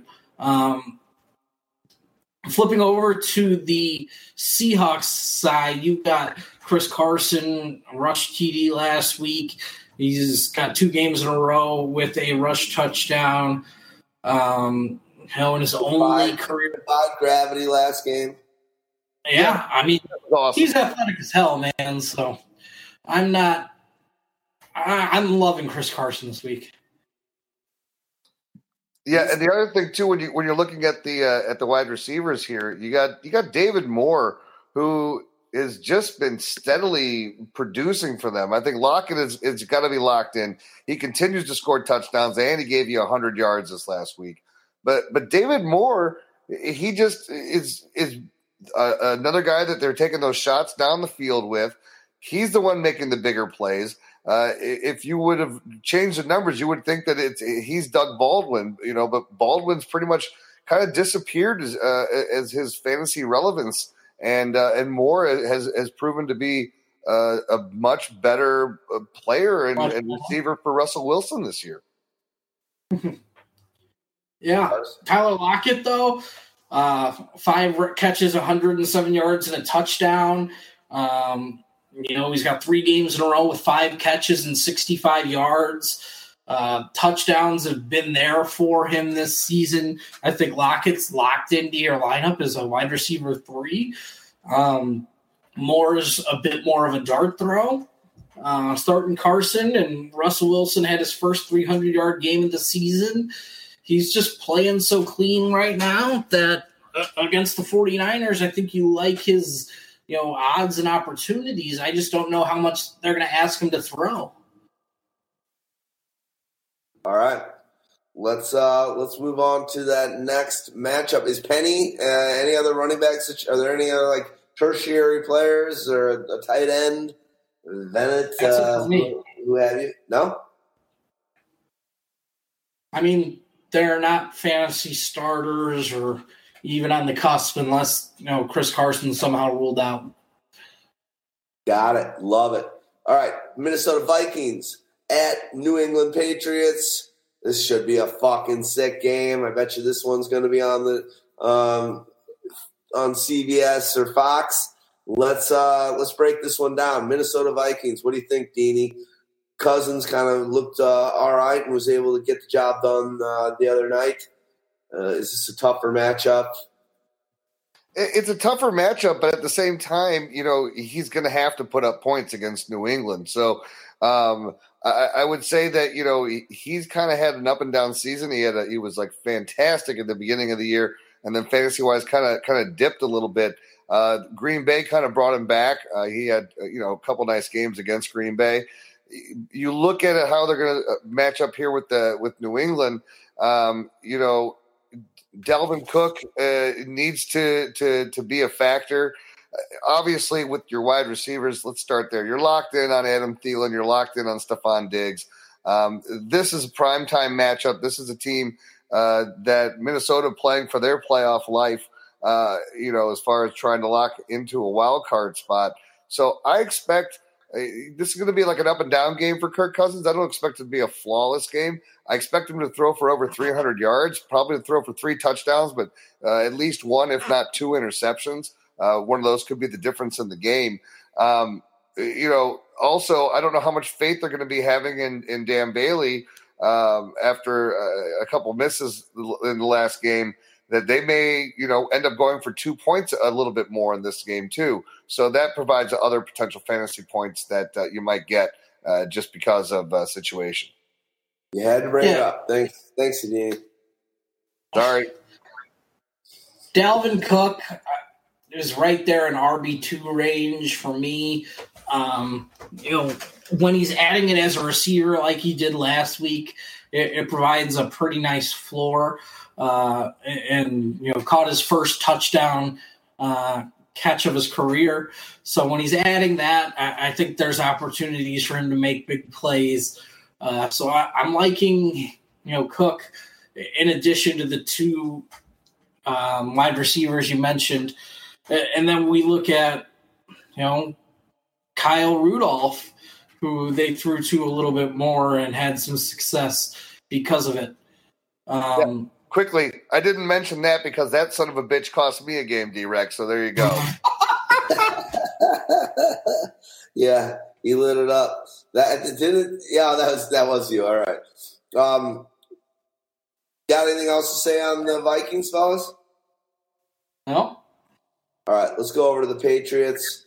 Wow, this is gonna be a sweet game. I'm excited. What are you thinking can happen? Sony Michel looked like he was concussed, but he came back and played more in the second part of that game. I thought he was broken half. Yeah, dude. They had to pull him off of the grass, and even then he was like, "Where am I?" And then he got more carries and touches. It seemed like a little weird to me, to be honest. He's fine? I think he's fine. I mean, you come back into the game, I always say you're likely fine, Yeah, I don't know. Okay, I'm glad to hear it.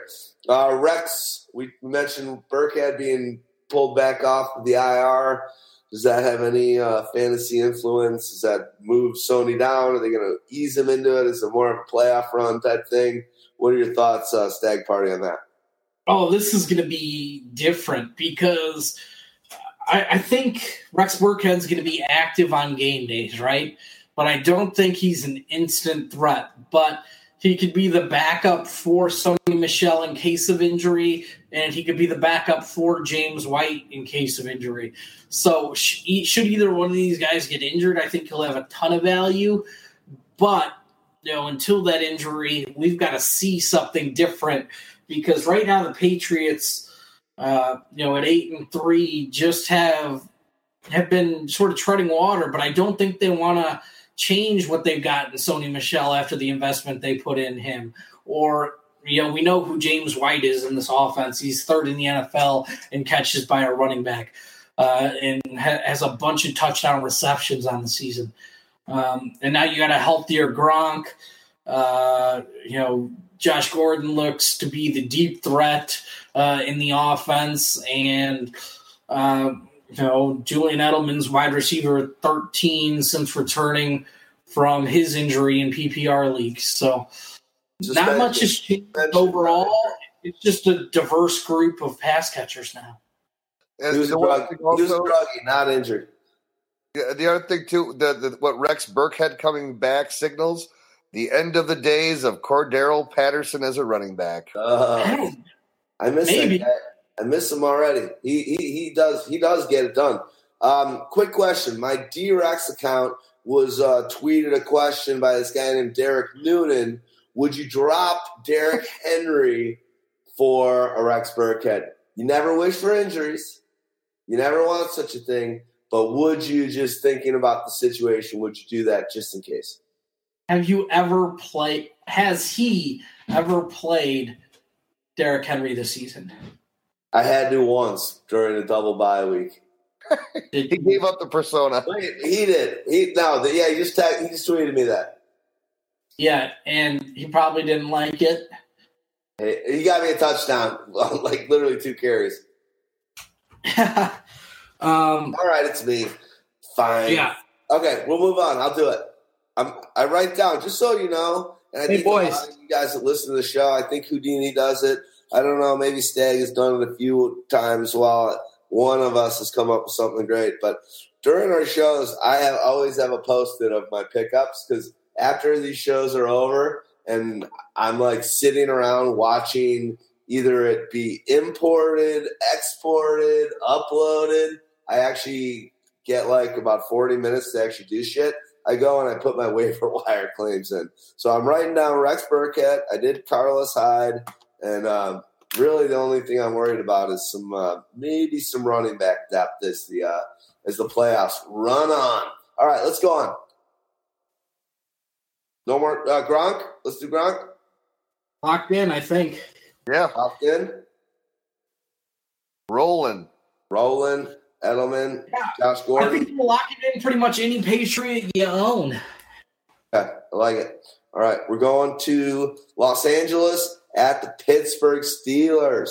Wow, Los Angeles 8-3. No one's necessarily talking about them. We'll start with Rivers. What do you have? 1 incompletion, breaking a record. I think at one point I saw it was like 25 of 25 completions in that game. Pretty awesome. Houdini, I'll let you start, buddy. I couldn't tell if he broke the record or if he tied the record with Tannehill for most consecutive completions. So I believe he broke one to start the game, and then I believe he broke one for most consecutive over 2 games or over however many. He definitely started the game with a record. I think he's tied right now for his end of game. Game. I think the thing is here, when you look at the Chargers, everything that you've known about the Chargers up to this point is going to change because you're not going to have Melvin Gordon. That makes a big difference. So, obviously Austin Eckler, next man up, will see an increased role. The other guys that you might see is going to be Justin Jackson, and what's the other guy's name? Destron Newsome, is that his name? No. Yeah. So is Justin Jackson your pickup? I know I'm not going to get him. Is he your pickup to replace while he's off and injured? Is that your guy for Gordon replacement? Yeah, I think he's the guy. Eckler's the guy, but right, Eckler's the main guy. This is the guy that is able to pick up some of those extra carries because Eckler's not going to be able to handle as big of a workload as Melvin Gordon was, right? So you are still going to have to spread it around a little bit more, but I think this is also going to be good for Phillip Rivers owners as well as for Keenan Allen and all the other receivers, where the Williams boys have been kind of hit or miss. Mike got the 2 touchdowns this last week, but the yards haven't been there. I really think now without Gordon, if for however many games, but especially in this game, this becomes a Rivers probably close to 40 pass attempts and, probably going to be throwing over 300 to 350 yards in this game. I got a feeling. Yeah, I do think they're going to run a more spread open system, and they're not going to run the football as much. They're just going to let Phillip Rivers distribute. It's going to be short passing game, serving as the run game. But I do think Justin Jackson has a chance to be the leader in the clubhouse for rush attempts while Gordon's gone because I don't think they want to pump up Austin Eckler too much. But I do agree with Houdini. This is going to be a more spread open passing attack, and they're going to ask more from all of Keenan Allen, Antonio Gates, Tyrell Williams, and Mike Williams, maybe even some Travis Benjamin. I just think they're going to do a lot more. Stagg Party. Say something, Deanie, but let's let Stagg Party do his last hurrah with the Steelers and anything else in this game, because it sounds like his computer's about to go out and he doesn't have a charger. Where the hell are you right now? I'm at home, but both my cats have chewed my chargers, so now I need to go buy it. Oh my God. That's awesome. Your cats and Beyonce's cats. Here you go. Your cats and Beyonce's. I mean, one of them is mine now. Or they're both mine. I love it. All right, buddy. Hey, tell McNay that you're going to be late to work. You got to take a long lunch to buy a bunch of chargers for computers. Just so you know, you keep going, Stagg Party, do your thing. You'll probably Houdini. He'll probably be dropped off by the time we get to the last game. Yeah.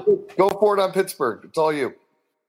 Yeah, so on Pittsburgh, we saw, Juju Smith-Schuster step up and be the guy and make a gigantic 97-yard touchdown.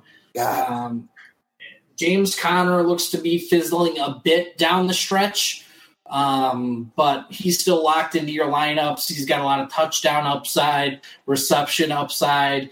I just don't know what his overall workload is in the NFL. It's been hasn't been proven yet. We didn't know if he could handle 300 plus touches, and that's becoming a little bit of an issue now. The rest of the guys, Jesse James, Vance McDonald, they're there, but probably playing Brown, Juju, Connor, and Big Ben at home in a primetime game, and a game that they've got to make some moves on. I think that one's pretty good for him. Nice. Deanie, lay it on. You got anything else you want to you think Antonio Brown's in our lineups? I have a feeling. I have a feeling. Stagg Party, nice work. He's out. He's out. We got him. I heard him bounce out of the conference. We knew it. He was on the little chat on the side in Uber conference. He's like, all right, I'm at 5. I'm at 4. I'm at 3. So we gave him his little last hurrah there before he had to dial out, and he gone. All right, anything else you want to talk about, Deanie, on the Steelers game? Or now that we've got that old lump of logs off the show, anything you want to talk about in general? Yeah. Let's turn the conversation. I know. Here's a conversation I'll say. A piece of news that came out today. ABC, obviously they're totally in bed and sisters with ESPN, who have owned the NFL draft forever, as long as I've been a football fan, and Chris Berman's been around, let's say. But today they announced that ABC will be showing the entire NFL draft on ABC. I don't know if you saw that news today, Deanie, but how crazy is that? ESPN will still get to hold it, and I'm sure NFL Network will hold it as well. But on ESPN, they're going to be changing a couple things up. I think they're going to stretch out. The first round is going to be one day, but I think the second round is going to be one day as well. So it's going to be 4 days. This is this year. Nashville's draft is going to be fully on ESPN and fully on ABC and fully on ESPN. Well, pretty crazy, right? I don't mind if they want to put it on ABC. I mean, look, this is a major event. You get a lot of eyes on it, right? The smart thing would be if they're showing the exact same broadcast on ESPN. I don't think it'll be the same. It'll be different. It'll be ABC guys that are doing it. I think, yeah, it's the same thing. It's like, I agree. What do you gain? But here's the other thing. Think about, wouldn't it be cooler that you could actually do some other interesting things to follow the draft too on ESPN if you're saying, okay, you want to follow all the main just regular draft stuff, watch this. Maybe you could do more like real vignettes about all of these different players and stuff, right? And really educate the people on who these guys are. Maybe they're gonna. I don't know. They haven't like said what their plan is. All I know is like ABC is going to be showing the draft, and I don't. Maybe even I don't know how ABC works. Maybe ABC's got like 7 channels now, like MSN does or NBC does. I don't know. But it was news that came out today. ABC is going to be covering the draft in full. ESPN still does. They're on the same company, Disney. And then I figure I got to think the NFL Network gets to cover it as well. But maybe the NFL Network has to throw Mayock and their guys at ABC, and they're just like, hey, Mayock, you're on ABC this week because we're getting paid a shitload of money to do that. I don't know. No. Those guys, the NFL Network will always have their own because it's their product. So they'll always be showing it. Now, the difference is, who are the ABC guys? It's the ESPN guys. That is their sports crew. So it's basically just moving the ESPN guys to ABC for the night or the week or whatever. Maybe they divvy them up a little more. Kuiper gets ESPN, and what's the other younger? Yeah, Michelle gets ESPN, and maybe they'll figure out a way, ABC, and they'll figure out a way to divvy it up. Anyway, something that I read today that I thought was interesting. I've never been to Nashville. I think I've got to do another trip for a buddy before or after that. But God, that sounds really fun. After those 2 drafts that were here in Chicago, one was beautiful weather and one was awful, but they were both fun as hell. Well, Nashville's better weather, and it's a great town, great music, great food. Yeah, it's not that far, dude. No. All right. Anything else you want to talk about in life? Seen any good shows this weekend? No, I haven't seen a good show in a while. I've been like so bogged down with everything else, so I don't even know what. Want to go see a good show with me on Friday at the Vic? At the Vic, not the Vig. Phosphorescent. Possibly, yeah. Let me just. I just got to check with the wife, make sure I'm free. That would be awesome if you can. You will really like that. Phosphorescent, check that band out. Anyone in Chicago, him and Matt and Kevin Morby are my favorite new chill instrumentalists, artists, songwriter kind of guys. Phosphorescent's basically one dude, sick. And then they're playing in Chicago on Friday. All right, let's get back to football. You got anything else on the Steelers, or are we going to go to this Monday night? Let's go to this Monday night. All right, Monday night, Redskins at the Eagles.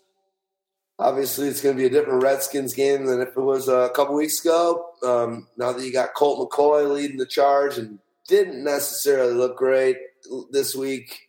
Had some moments, but had some duds.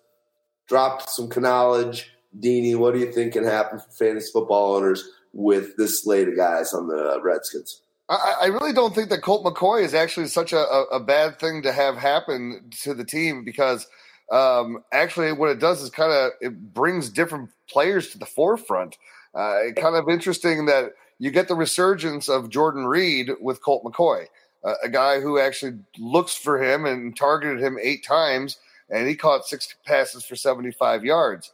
The other guy that comes out of nowhere again is Josh Doxson, and maybe this is, while Doxson's been up and down with the starting lineup, but, playing with Colt McCoy a lot with the second team maybe has that relationship. And you saw that too with Trey Quinn. I'm not going to buy into the Trey Quinn stuff, but Doxson becomes interesting because we know that he has some bigger playability.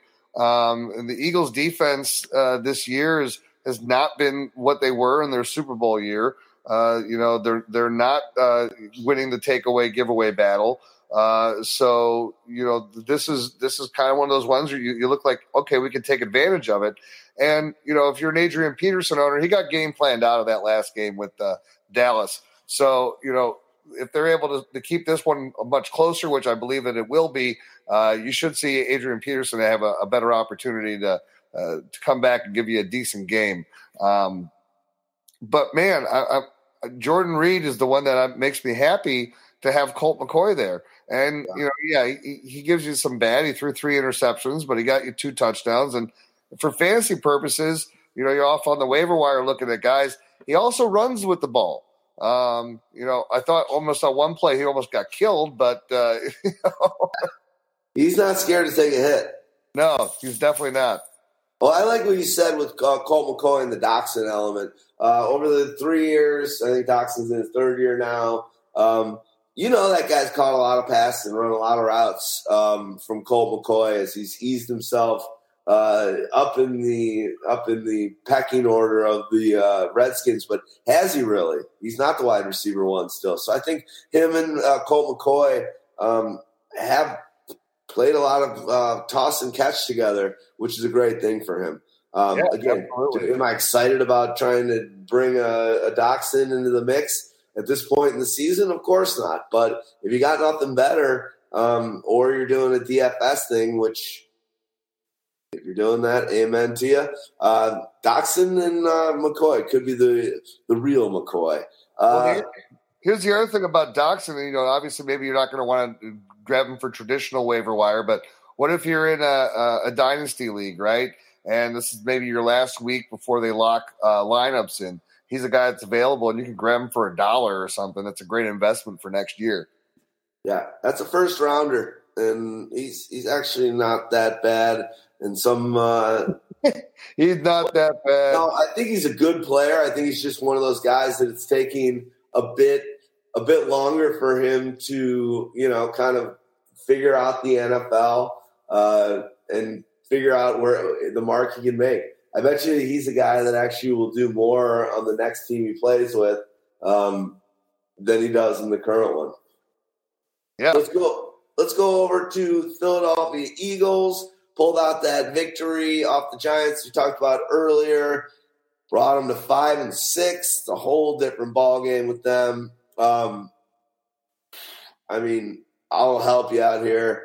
Ertz, guy's a beast. Pretty much it. I think at this point, because of the bye week, Ertz is the number one. Let me ask you a question. Can I ask you a question? I look at this at the Eagles team, and in particular at Carson Wentz, right? A guy who I think both you and I have been very high on, and I'm just not seeing that awesome play now that we saw from him before the injury. So I'm wondering how much of this is based on injury, because you can't say that he doesn't have weapons to throw the ball to with Ertz, Jeffrey, now Golden Tate, Nelson Aguilar, Goddard. You got weapons, but he's not throwing for a ton of yards. I think this is going to be a push season for the Eagles, which is okay. That happens when you're a Super Bowl winner, and they're going to have to really figure out the cadence and the arrangement of this team. There's too many wide receivers here. There's too many running backs here. Obviously, there's injuries and suspensions and whatnot happening, but there's too many moving parts here. There's not a team.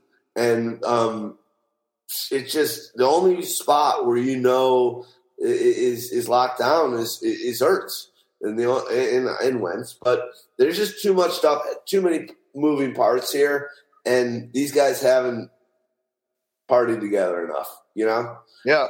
I think even thinking that Wentz didn't play the first 2 games of the season. He wasn't in there in preseason.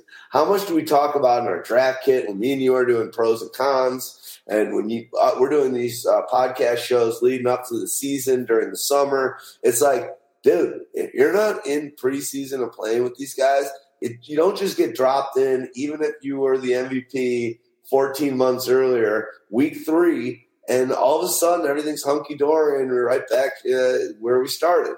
This season was a shot one for many reasons, injuries being a big part.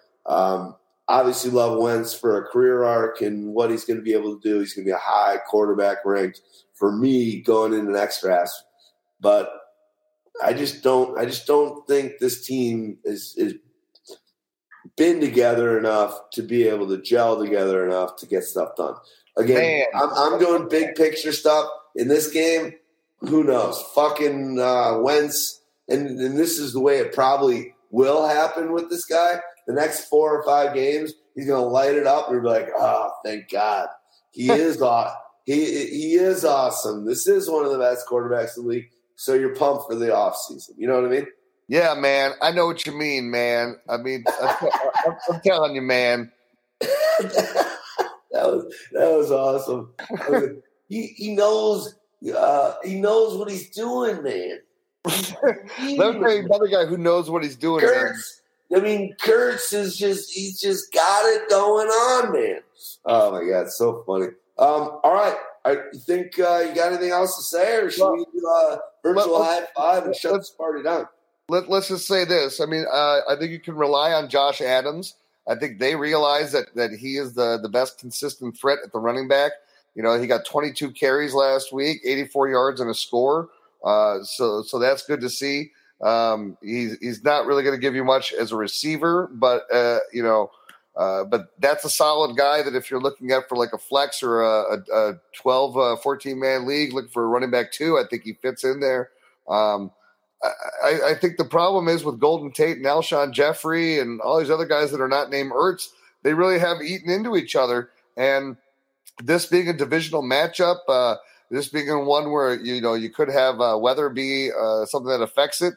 I don't know that you really have a super strong play. If I'm going to make my pick out of those, I guess I would lean toward Jeffrey just for his bigger playmaking ability and his sure hands, especially if it's a weather game. But I'll say one thing about Alshon, and this is he had a nice little 2-3 game run right when he came back, and I was like, yes, super psyched. I drafted that guy in the teens. No, everyone was staying away. It's like him and Aaron Jones were 2 guys. So I was like, you know what? These guys are out. You were able to get them in 12, 13, 14 round, and you're just like, all right, I'm going to sit on these guys. I was happy with Alshon Jeffrey. Since then, because he came out like that, every single site stat, whether it's CBS, every single expert across all the different sites, or if you just go to Fantasy Pros and you look at them, everyone's got Alshon. Even on our text thread, Wheeler, he's a beast. The guy's top 10 right now. But everyone's always like, oh, I would do Alshon over that guy. Every time over the last few weeks, I'm like, you know what? I'm just not feeling Alshon. And I went with the other guy, and Alshon ended up with 4 for 56, 0 touchdowns. It's not looking good right now with Alshon for the exact reason you said. There's a lot of mouths to feed. Aguilar was awesome last year. Yep. So was Alshon when he played. Alshon doesn't always play. Now you got Golden Tate, who's considerably one of the sturdiest wide receivers in the league. I mean, there's just a lot of moving parts. The only steady, in my opinion, there is Ertz. And as you said, keep your eye on Adams. If he's available, pick him up because this is a guy that could be like that fluke last 2-game winner as they just mail it in and say, you know what, we're figuring out what we got for the offseason. But, yeah, hopefully this is a good game. Deanie, are we done? I think we're done. Deanie. All right, buddy. Always a pleasure to talk fantasy with you. Stag Party, good to talk fantasy with you earlier. Houdini, I love you, but not so love you. Good stuff, buddy. All right, man. Next time, hopefully we'll do the next one in person. No, next one for sure. Let's do it. All right. Pyros, episode 331, week 13, out.